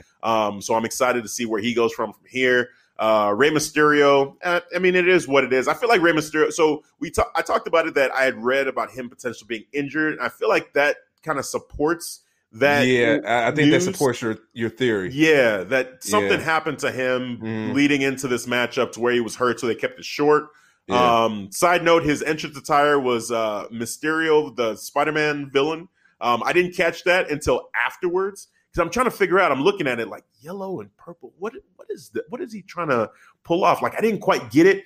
And then later on, I was like I was talking to someone at work, and he was like, "Yeah, Mysterio." Like the only thing he didn't have was the fishbowl head, basically. Yeah, the globe. Right. Then you would have got it, right? So Mysterio, because his name Mysterio. Mysterio, right. Oh, okay. So now looking at it like that, I'm like, oh, okay, it's cool. That was a cool costume, but I didn't catch it right away. But that was fun. But not really much to say with this with this matchup. I mean, Joe retained, because dominated. It was quick, straight to the point. Yep. Exactly, man. He looked like a straight beast, man. He did. He straight just got him, choked him out real good. And talked about it on Tuesday, and then he said he put a challenge out there too. Like I probably do y'all less, you know what I'm saying, for the next challenge. In less time, wow. Yep. In less time, man. And like that's how Joe was feeling himself. And then to my shock, Braun comes out, and immediately I get excited, bro. Like that was like a tease for me, man. Yeah. Like, oh, I want more. Yeah, I want more. Man. Like, it's crazy. That never hit me before. Mm-hmm. That idea of having a Samoa Joe and Braun rivalry. No, I don't know why. Nope. Exactly. Nope. But I see that, and I'm like, shit, why not? Right, exactly. Like that makes sense. I'm all in. If that tease felt like, all right, man, you've been there with your girl, with your lady. You think it's about to go down. Got a little second base, like, oh yeah, it's going down. You know it in all your heart of heart, it's going down. All right. And all of a sudden, it doesn't go down. Change of plans. Like, oh, thank you. I had enjoyed myself. I'm gonna go upstairs. Like, what? Oh, now you got blue balls. Now that's what happened with me with this match. If I could describe it like that. It was like, I want more. No, give me more. That's what it was, man. And then I love how when Braun was charging, Samoa Joe did not back. He waved him in. He was just like, come on, man. Come on, you want some? And then, they rumble. He choked him a little bit, and then Braun was trying to get him up, but he couldn't because he's still recovering from getting slightly choked out. And then, that's when Samoa Joe rolled out the ring, and I love his response, man. He kept it real. He was like, you won this one. You won this one. You know what I'm saying? Yeah. He kept it real. You know what I'm saying? He's like, you got this one, but Joe's coming back for more. When he said that, you should take that as a threat. Yeah. You know what I'm saying? You don't take that as like, oh, he's a chicken shit heel. Yeah. Like, you won this one. Nah, he's saying you won this one for a reason because he's coming back for more. Yeah, You know what's funny is, as you're talking, I still can't get over the fact that you compared that whole situation to blue ball. I'm still in my head like he just compared the Joe Braun situation to blue balls, man. But that was a perfect description. So, man, there's nowhere else to go with this. Right, man. I'm like, all right, I'm gonna go Painted this the picture. Right, exactly, man. There's only one way I can paint it. This is how I'm gonna paint it right now. All right, paint it vividly too. Perfect. No argument there, man. It's perfect. It's perfect. I'm gonna just move on to the next match after that. You set the stage perfectly. That's it. Mic drop. We're done. All right. Cool. So next matchup was Roman Reigns and Drew McIntyre. So I'm excited about this one. Last week we both called Roman Reigns winning this matchup, but we did. There was a promise from our guy Devin. Yeah. Who said, because I mentioned the finish, and I said, you prepare yourself because Roman Reigns is about to win clean. Not only is he going to win clean, he's going to win with one spear. One freaking spear. One Superman punch, one spear. And you promised to go clean in on the WWE if that happens. So, my friend, the floor is yours. Go ahead and talk about it. Now, I did say I was going to go clean in, but... Oh, whoa, what? I have to put a butt. I have to put a butt. I gave a lot of energy in that debate we did. Yeah. Come on. A lot of energy. So I'm still gonna go in, but just not as before. Because I gave it all in that one. In that first one, in the takeover, the Adam Cole, Johnny Gargano. Now I regret letting that. Now I regret going back at you. But hold on, man. Let's bring it back now. Okay. How you gonna do my boy Drew McIntyre like that? How dare you do him like that? You can't let him kick out of one freaking spear. One freaking spear, bro. You built this man to be the Scottish psychopath. Like, he is built. He is tough. Like you showed me. You told a story that he is tough because he is willing to fight. Mm-hmm. So if he's a fighter, logically he should kick out of a spear, right? Yep. Because you showed me he's a fighter. Yep. He talks mad stuff in the ring. Yep. Telling you to get up. I'm right here. Get up. With that tag team. With the shield. He destroyed the shield. He's telling them, reach for them. They're right there. Reach them. They're almost right there. Yep. He feeds off that. And you're telling me somebody who's just been looking so weak, oh, man, he gives one freaking spear and a Superman punch, and he is done. No, sir. I do not accept that grounds on logic. Oh, my God, man, really? And you called it too, Hafiz. You called it, God damn it. Yeah, I hated that thought that this was how they were going to go about it because, like you said, I mean, Drew McIntyre had just been built up as this monster heel, and then to have it, but you could see it coming because he just overcame cancer. It's WrestleMania. I mean, they're trying to do this feel-good story. At least kicked out one. But the way they went about this one, if any other pay-per-view, I really thought Drew McIntyre would even go over because of how they had been building him up. But then you have one spear, one Superman punch, and then he's just done. Like, I just, with Roman. It's funny because I think we were talking about this a little bit, that you can kind of feel the crowd maybe not being as all in on him as when he first came back from cancer. So this is another step toward people turning on him again, is by having him go over Drew McIntyre in this way. Because, to take one spear, it's like we're back to, Roman Reigns basically being this guy who just does it just doesn't. I don't get it. I don't understand it. And Roman just seems like I actually want Roman to have this like face run and to be able to have this positive vibe. Like I really do want it for real life reasons. I want him to have it. Yes. But if they continue to do this with him, that's not going to happen. The fans are going to turn on him again. It's not against my boy Drew like that, man. Yeah. Not against him like that, especially because logically the story does not make sense because in reality, well, not in reality, but in kayfabe, Drew's been whooping your ass every week. This whole time. This whole week. He whooped your ass the week of WrestleMania. So you're telling me you're physically in the condition to deliver a full strength? No, I thought he was going to. Honestly, if it wasn't WrestleMania, I thought he was going to lose. I really did. I think the way they booked it, Roman should have lost that matchup. The way that they had been telling that story, it would have been more realistic to say, hey, Roman is not 100%. I mean, it looked like he had a concussion one night, and then he comes out and says, I'm 100%, and it gets beat up in the back, and he can barely get up. And then now it's just like, okay, one spear, I didn't get it. I didn't understand. And it doesn't fit within Drew's character because he's a fighter. Yeah. He's a monster heel. He's a heel that he's like Samoa Joe. I'm going to keep getting up. Yeah. So yeah, I don't know. It was just a waste. It was a waste. It didn't need to be here then if it was going to be like that. Honestly, we got 17 matches. Scrap this one. There's no way with Roman Reigns. Roman Reigns is going to be at WrestleMania if he's able to do it. They're going to put him there. But I hear what you're saying. Treat my boy like this. It just seemed like treat my boy like that. Scrap it, bro. Yeah. I don't want to see it. Ugh. Not against my boy. I'm sorry, man.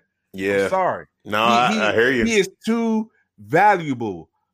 Drew McIntyre, what he had to go through to reinvent his character, and he has it now. Yeah, this is he knows his character. Yeah, and he's been. And the other thing too with this is that this is Roman's first singles match back, right? Whereas Drew McIntyre has been here the whole time and putting in work, and he destroyed Dean Ambrose. He beat Seth Rollins on the road here, and he'd been beating up Roman Reigns. And then the first match that Roman Reigns has back, he just beats him so cleanly and simply. Within 10 minutes, I think. It wasn't even like a long match. It was short. Like it felt, it was a disservice. No. It was a disservice to Drew McIntyre, man. Yeah. And the crowd. Like you pushed him, like you was pushing him the right way, and then you did it in front of the WrestleMania crowd, or some of the biggest casual fans ever. And like, what's so special about him? Yeah. Huh. Yeah. Okay. Well, and like he just all talk. Yep. And I think that was probably the point that, since it's, the casual fans are probably looking at it like this is more about Roman than it is about Drew. So we're just going to tell this story. Like, we want the casual fans who are seeing Roman Reigns to see him win, and to see him win in kind of dominant fashion, which it doesn't, with the story that they were telling, it goes against what they were telling. It does. It goes against what they were telling. So I don't get it. But this is the reason. This is stupid. Back to the point of having so many matches. This is stupid, man, because this is the reason why you can't have matches breathe, because you have so many matches. Look at TakeOver. I hate that we compare it sometimes. Yeah. But they keep it simple. 5 matches. All matches are allowed to breathe, man. Mm-hmm. You know what I'm saying? They can get you invested. Okay, the last one got me invested. But at least it got me there. Yeah. This didn't even get me there. Yeah. Because it was 10 minutes. It was quick. It was stupid. It didn't make sense. Like, come on, That's man. true. If it's a shorter pay-per-view and then you have like maybe a longer story, you tell a more just a better story and let that matchup breathe so that we can really take in what's happening. Yep. Maybe it's a little bit easier to take that loss by Drew. But in this situation, he beats him, and he beats him so quickly and cleanly that it's like, well, what were we doing all this time? Yeah. Like what? So everything that Drew had done, basically, it's like, I guess it really doesn't matter, because at the end of the day, Roman Reigns can come back his first singles match back and just dominate Drew McIntyre. So but real talk, that match was a disservice to both of them, though, man. It could have, because Roman Reigns can go too. I keep it real. Like, he's not a bad wrestler. He had some damn good matches. Yeah, he can go. He did it with AJ Styles. He did it with Seth. Like, bro, he can. I thought he did it with Braun. When him and Braun had a good rivalry, him and Braun, those were like, man. I thought we was gonna get something to that level, man. Yeah. Just them fighting, because you know Roman Reigns can go. So I thought, like, man, maybe we'll get like 13 minutes, 14 minutes. Drew would kick out at least one spear. But I know Roman Reigns is gonna go over. But I will accept a strong loss though. And we didn't get that. We didn't get that at all. We didn't, man. Yeah. Yeah, it's unfortunate, man. I don't know. I don't know what to say with that one. I don't know where we go from here because it just kind of, with both guys, it just was not, like you said, even though it seems blasphemous to say, hey, we're going to just delete this match from the card. But, I mean, you got a point. Because if you're going to do this, is it even worth it to do that to these guys? If this is the kind of match you're going to have them have. Exactly, and man. the crowd isn't even really caring about the match. So if they're not going to care, why do it? I didn't care. No, I didn't. I didn't care either. Why shouldn't you care? It was 10 minutes. It's come on, man. Yeah. It was the service to Roman. Now you're trying to build him as a face. Yeah. It was like, all right, let's give it a few more weeks and see how that goes now. Exactly. Yeah. I don't know, but let's move on from that one, man. That was a tough one to watch there. And actually, I just remembered something. So last week's show, we were talking about Asuka and saying like, well, maybe we would have rathered her keep the championship and have a match on SmackDown or have a match at WrestleMania for the championship because she'd earned that. And one thing I missed when we were talking about the women's battle royal is that when I said Ember Moon would have been a great matchup for Asuka for this WrestleMania, we thought, okay, she's injured, so that's why they haven't really been using Ember Moon. But she was at the women's battle royal. She was in it. She was in the women's battle royal. So she's healthy. So what the hell then, man? I don't understand it. I don't understand. I just remembered that Ember Moon actually, and she actually was one of the highlights of that matchup. She did a finisher, that top rope stunner that she does. She did it a couple times to different wrestlers, and I'm like, she looks 100%, no issues, no limp, did not miss a beat, and I'm thinking, damn, this was a complete missed opportunity to have Asuka and Ember Moon go after for the SmackDown championships.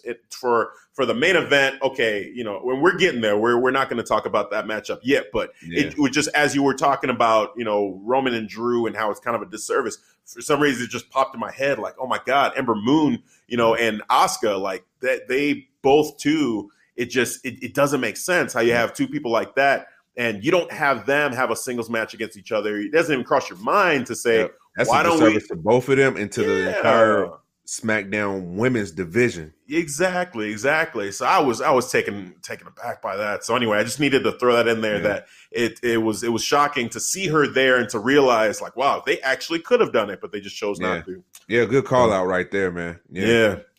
All right, so then back in the order. So after the Roman Reigns Drew McIntyre matchup, we had Elias do his performance, which, I mean, you were really excited about seeing Elias' performance, as was I, but I think you had a little bit more excitement than I had. So let me go ahead and let you run this down. So tell us what happened here. So he opens the show, on the video screen as he's on the drums first, I believe? Yes. He's on the drums first. He's giving a little solo, and then he pops up, and I think he's on the piano next.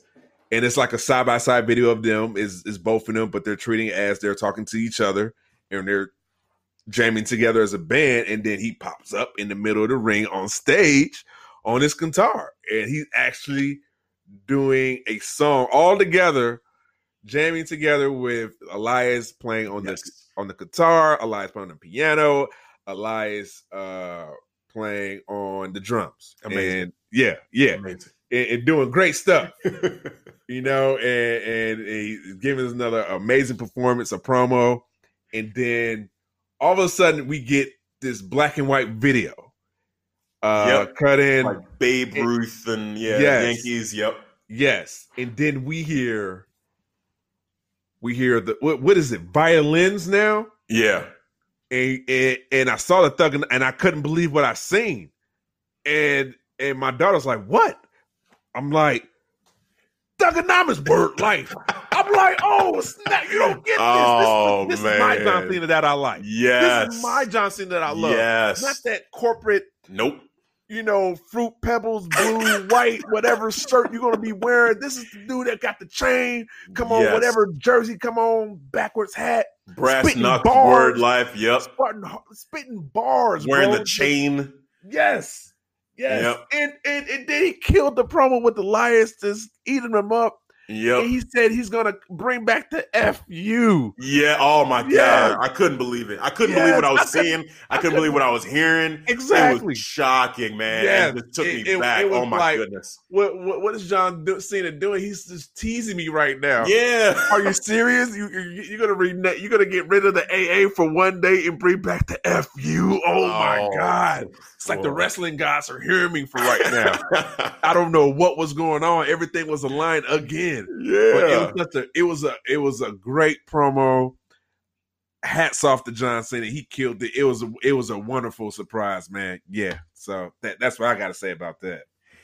Yeah, you summed it up perfectly, man. I'm not even going to add anything to it. It was just an amazing promo, just amazing segment with John Cena, old school John Cena, Thugonomics John Cena. Yes. Yeah, I was shocked. I was shocked and great, just entertained in a great way. So yeah, man, it was amazing. It was amazing. It was a moment. Yeah, I just want to move on, man. You summed it up. You said it. And all right. It was what it was, man. Yeah. I was shocked. It happened, and it was an amazing moment. It was short and sweet. They got to the point. Yeah, straight to the point. Exactly, man. Yeah. It definitely has shock value, man. Exactly. All right, so we'll move on from there. So then the next matchup was Triple H versus Batista, the no holds barred match. This matchup.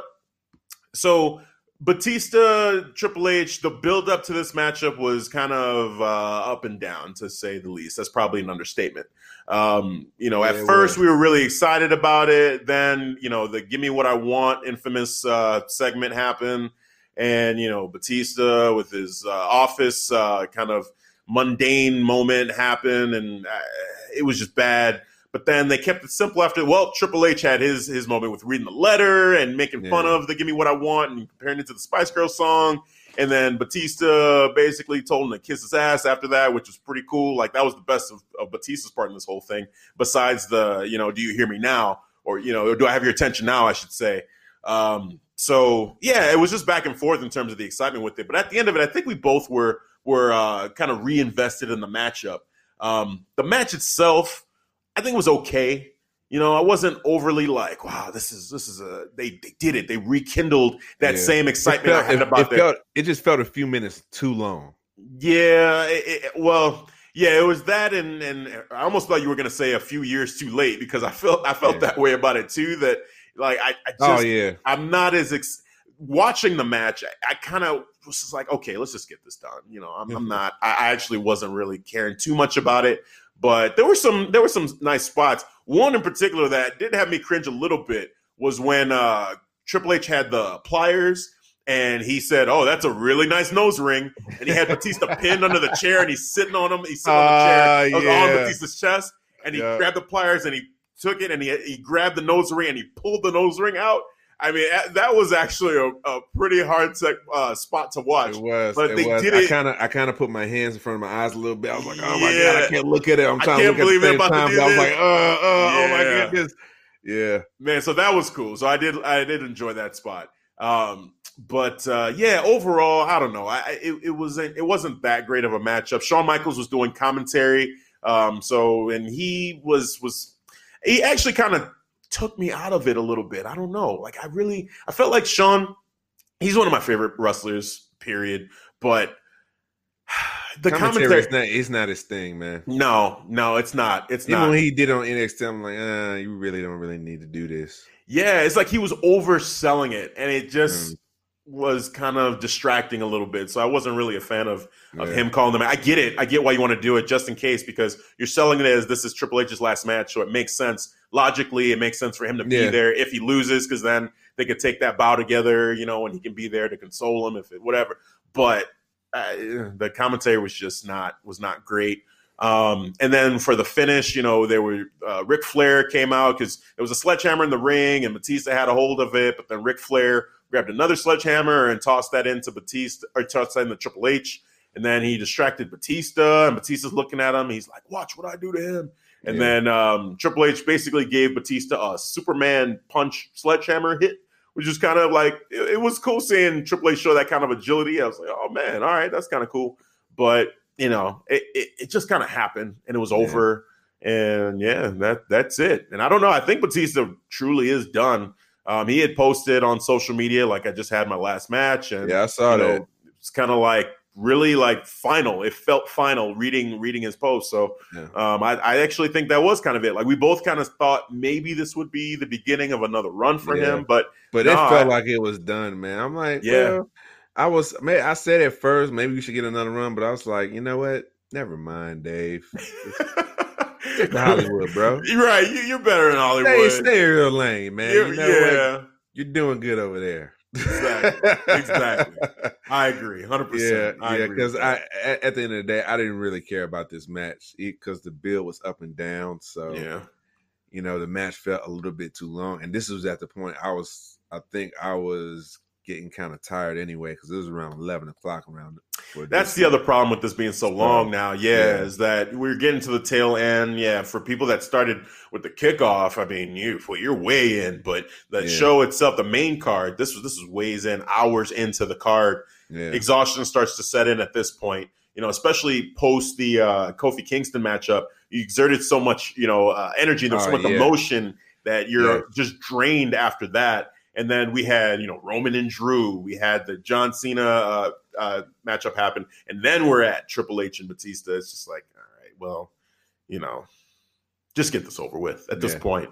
Like, let's hurry up and get some. I will go over certain spots that I like, but you really summed it up pretty well. So I don't got to put anything else on this one, man. I'm good. Cool. That's just the feeling. Yeah, I hear you. I feel where you're coming from. Yeah, you can hear it in my voice. Yep. So this next one had me perplexed. Baron Corbin and Kurt Angle for Kurt Angle's farewell match. I was really confused by this one because Kurt Angle's farewell match against Baron Corbin, you're thinking Kurt Angle's going to go out a hero. He's going to have his last match. He's going to win and just ride off into the sunset. But no, they actually have Baron Corbin beat Kurt Angle, which just felt wrong. It just felt off to me. Yeah, but you know what? I want to say something real quick before we go in. I thought this one, I was pissed. I was pissed off. Like, why? But then the following week on Monday, I saw why. The heat he got, he is going to be your top heel. I could see it because he is keep on getting heat. You got heat for being a bad GM. Now he's getting heat for retiring for Kurt Angle. Come on, man. They're on to something right now with Baron Corbin. So for him to get and it shows me they're on to something too. So Vince McMahon basically pulled this. He sees something in Baron Corbin because he just gave Kurt Angle's possibly, I think this is it felt like it. This is his last match, and he gave a clean win. A clean win. A clean win. He had a clean win on no Kurt shenanigans, Angle. Bro. None. Nothing. None. A clean win over Kurt Angle, and I was pissed off about it. And that's the reaction that we're supposed to feel. And I think that's what WWE got because, they're getting the response that they wanted for Baron Corbin. Yeah. Well, so I go back and forth on this because I think you are 100% right in that he's got real heat, and people are like, they legitimately do not like Baron Corbin. But I also think there's a point to where even when you're getting heat, you still have to be somewhat charismatic or somewhat like people want to see you, even though they don't like you. Yeah. Like a guy that people love to hate, and that's what will make people tune in. I don't know if Baron Corbin is getting the type of heat that'll make people want to like tune in and see him and like love to hate him. I think it's just hate. I think people just don't like him. Like a Daniel Bryan got real heat, but you still want to see Daniel Bryan. But that's how. But I felt like that back in Triple H early career. Okay. And he used to have that stupid music like techno music. I used to hate that. And I hated that version of the game, bro. Yeah. I hated that. Reminded me of Baron Corbin.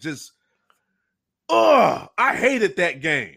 Like, it just for me to think about it is bringing back feelings right now. Like, seriously. When he first went at Post DX, when he went solo. Yes. When he went solo, that I hated that version of the game, man. Like, I hated that character.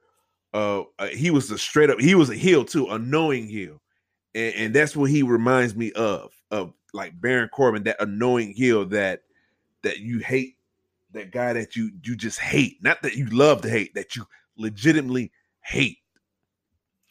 Man, I mean, oh gosh, I don't know if I can compare him to that, because as much as I feel like at that time Triple H had real heat, I still feel like there's a point to where people still were more intrigued by Triple H because like his mic work is better. You know, he carries himself in a more I don't even have the words for it, but it's just his presence is more respected. Even then when you like, for you he was annoying, but with Baron Corbin, I feel like, because I made this point too that you're making right now, that he's getting heat. It's real heat, regardless of the fact that he's still wearing the GM clothes he's right getting now. Some nuclear it annoys me for just retiring and for a clean win over that. Yeah, it's right on. They're 100%. If that's the goal to get him heat, then they're doing it. It's working. But I just feel like let's just look at it from a rating standpoint. Yeah.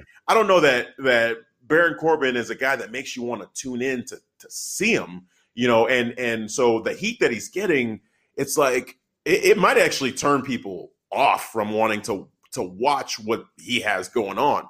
Like, I can see that his segments probably will be bathroom break segments. You know, his segments will be like, all right, let's just get this over with, because I want to see, you know, somebody else on television right now. I don't know. I'm not sure if the heat is enough. So let me ask you this: so you don't see a payoff for this for Baron Corbin? Like, you don't look at it as an investment that they're doing, and you don't see a payoff for what they're doing for Baron Corbin's character?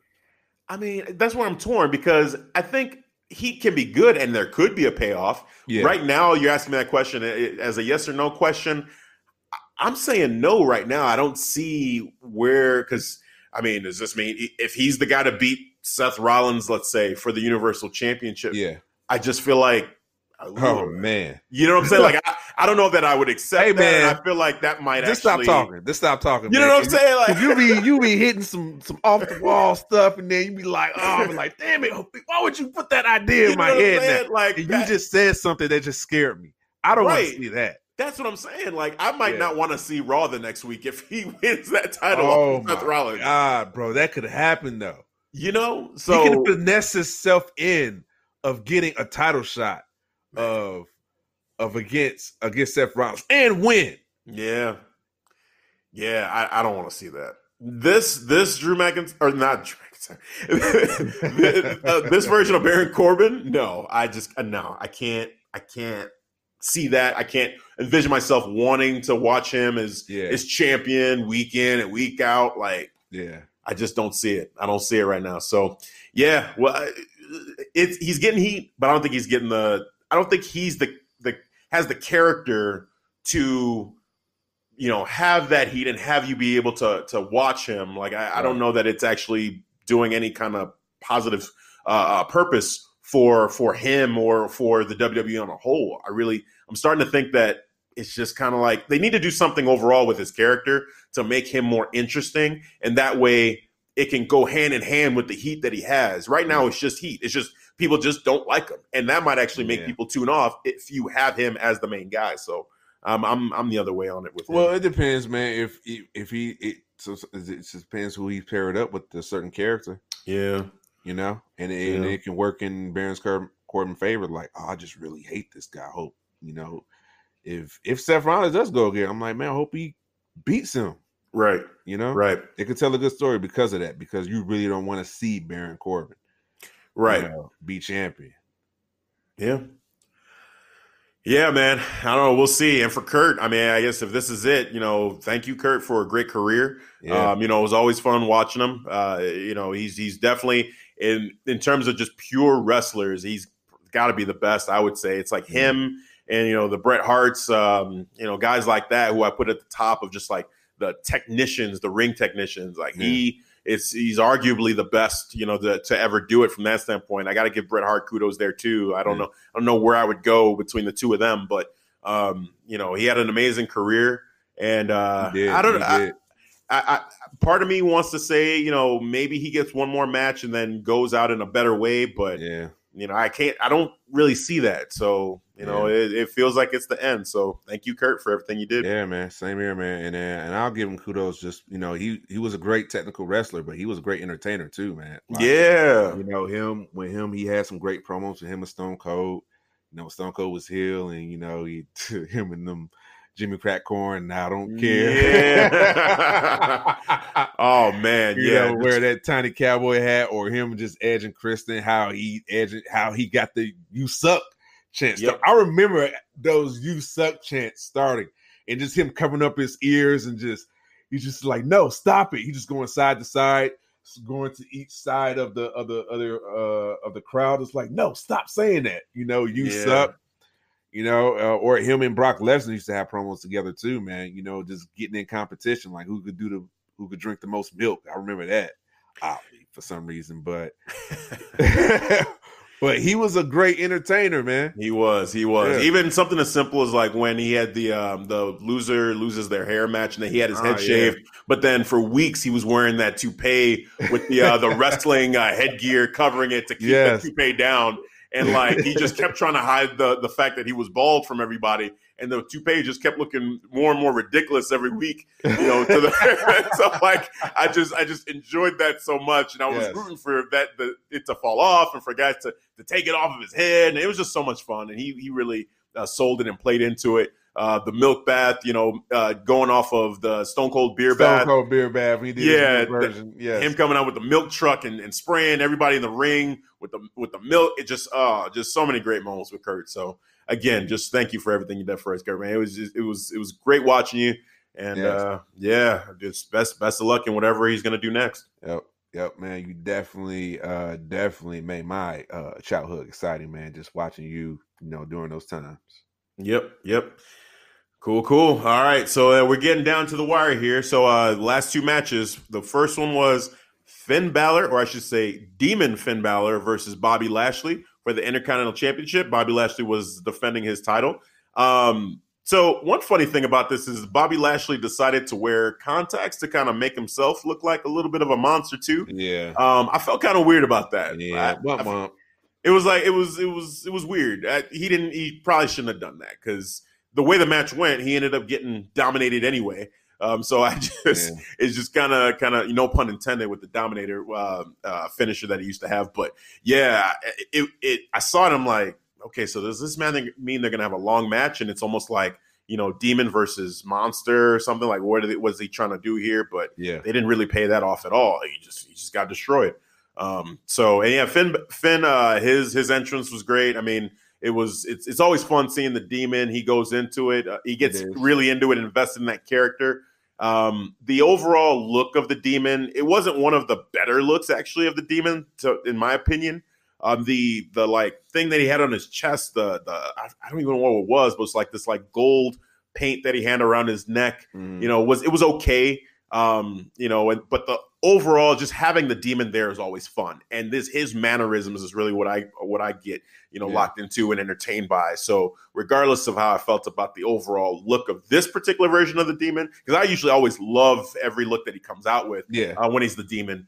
I felt like it was fun to at least see the Demon. So I took this as a fun moment, but from a wrestling standpoint, it was just. I mean, he dominated him. He just totally did real quick. Bobby had no chance in this matchup. So yeah, he did. I felt like in this match, it was great seeing the Demon, but I felt like it was not needed though. Yeah, I felt like the Demons. I'm not trying to be negative, but I just felt like the Demon was unnecessary and was wasted.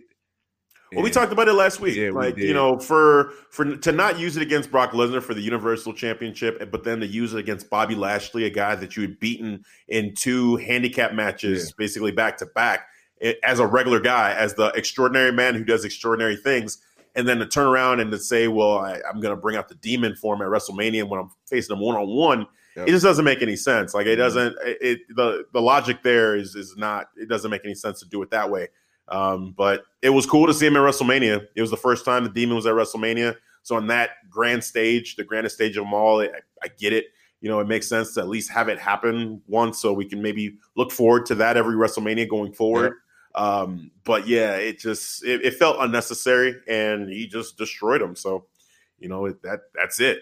I guess more the question is kind of like where Bobby Lashley goes from here. But do it then. I guess the other question, but does anybody even care about Bobby Lashley anymore? It's crazy because you had a potential. You could have built. I mean, he could have did it. I felt like they could have did a match with him and Brock Lesnar, man. Yeah, it felt like it was a potential to do something because they both have been in the MMA, and you know, Bobby Lashley was successful in Bellator. He was. Version, you know, he lost some fights, but he was still successful doing his thing. And you know, and they could have built him in a way like, oh man, there's a chance. Like, I want to see this now.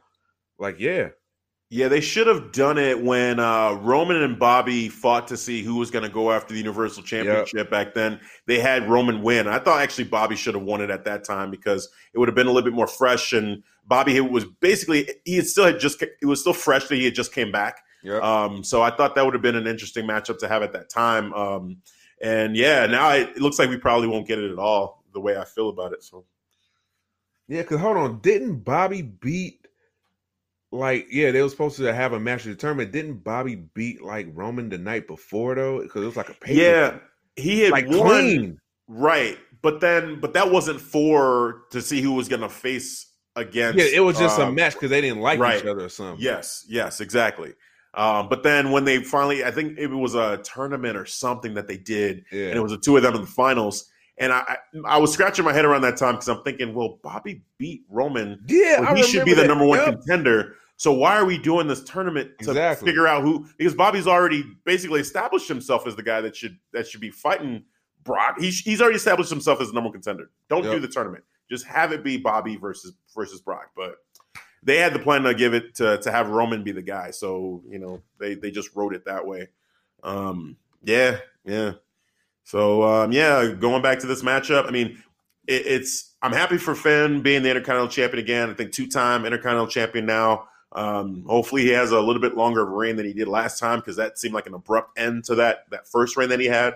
But, you know, we'll see. I'm more excited about some other things that might be happening with Finn, and we'll get into that when we talk about the shakeup because there's some rumors, and I've already had kind of my ideas around what could happen. So we'll get to that point. But but from this matchup really didn't do much for me in terms of getting me excited about his future. But I do have some excitement coming off of the potential shakeup that might be coming up.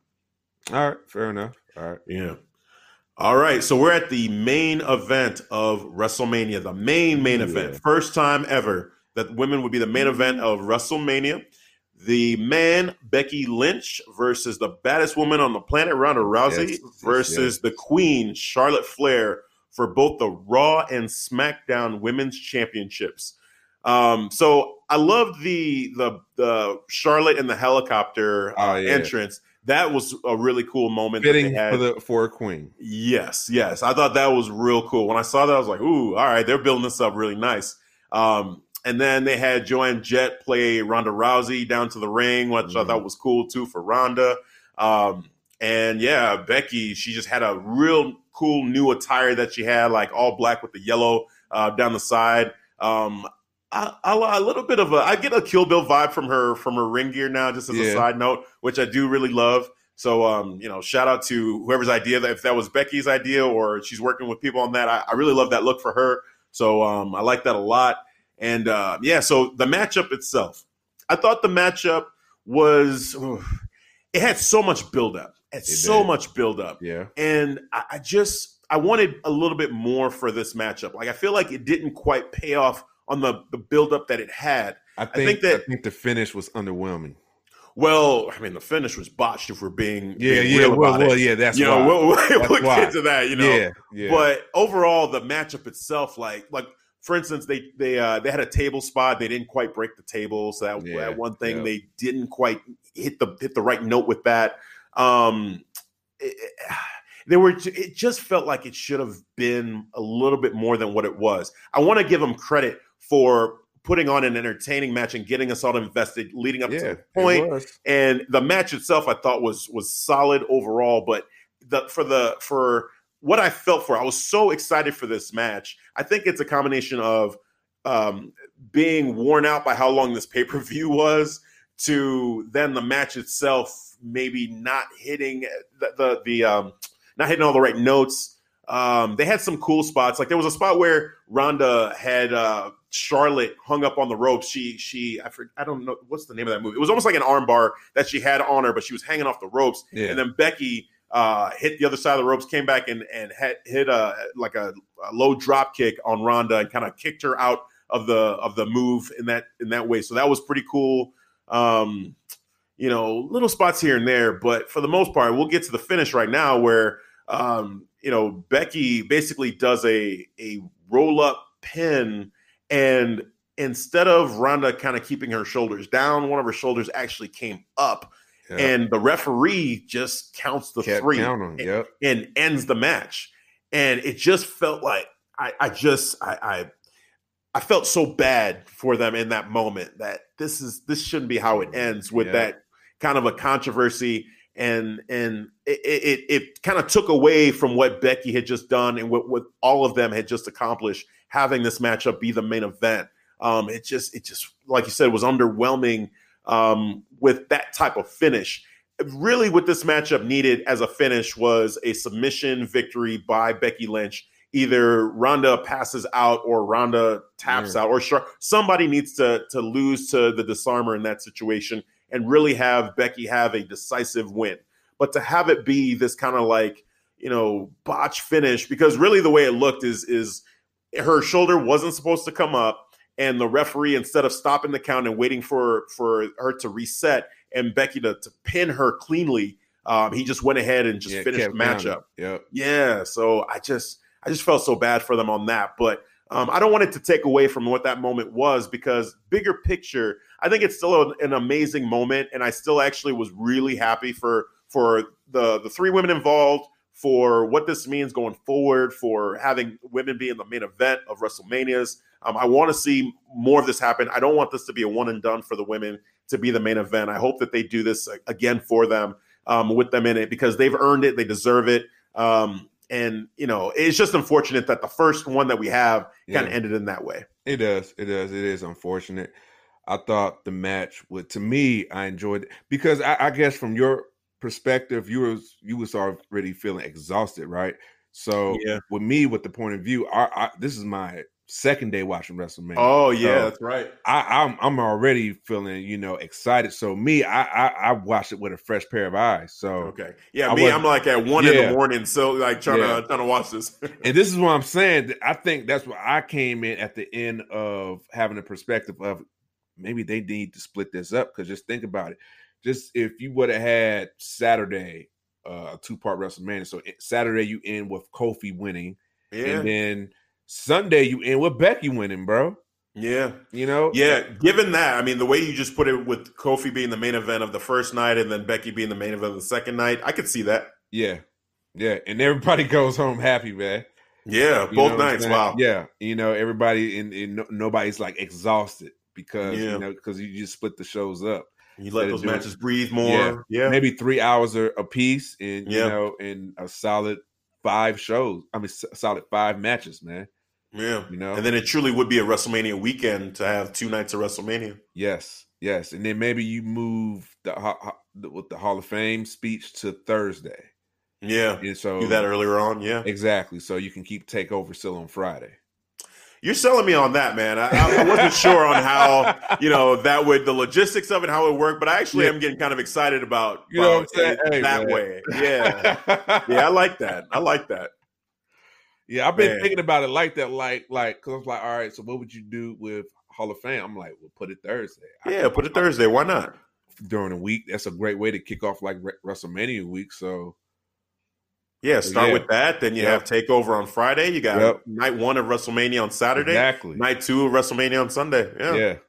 Yeah. That'd be at that.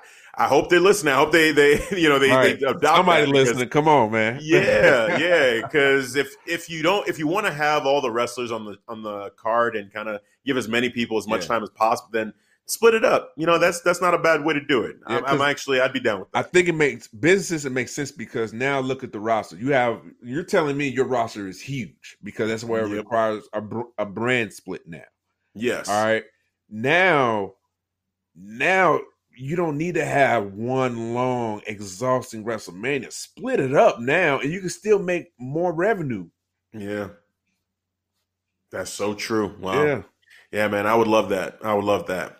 But, so, I mean, basically with this matchup, I'm happy for Becky. I'm happy for the entire women's division with just having this moment.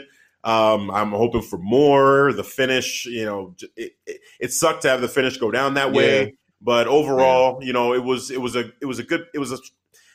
happy for the moment. The match was fun. I enjoyed the match. I had, the little moments when Ronda Rousey, all the little chopping sequence when Ronda told Charlotte, "You chop like a bitch," and Charlotte was like, "I chop like a bitch." Like, yeah, you chop like a bitch. Yeah. I was like, damn.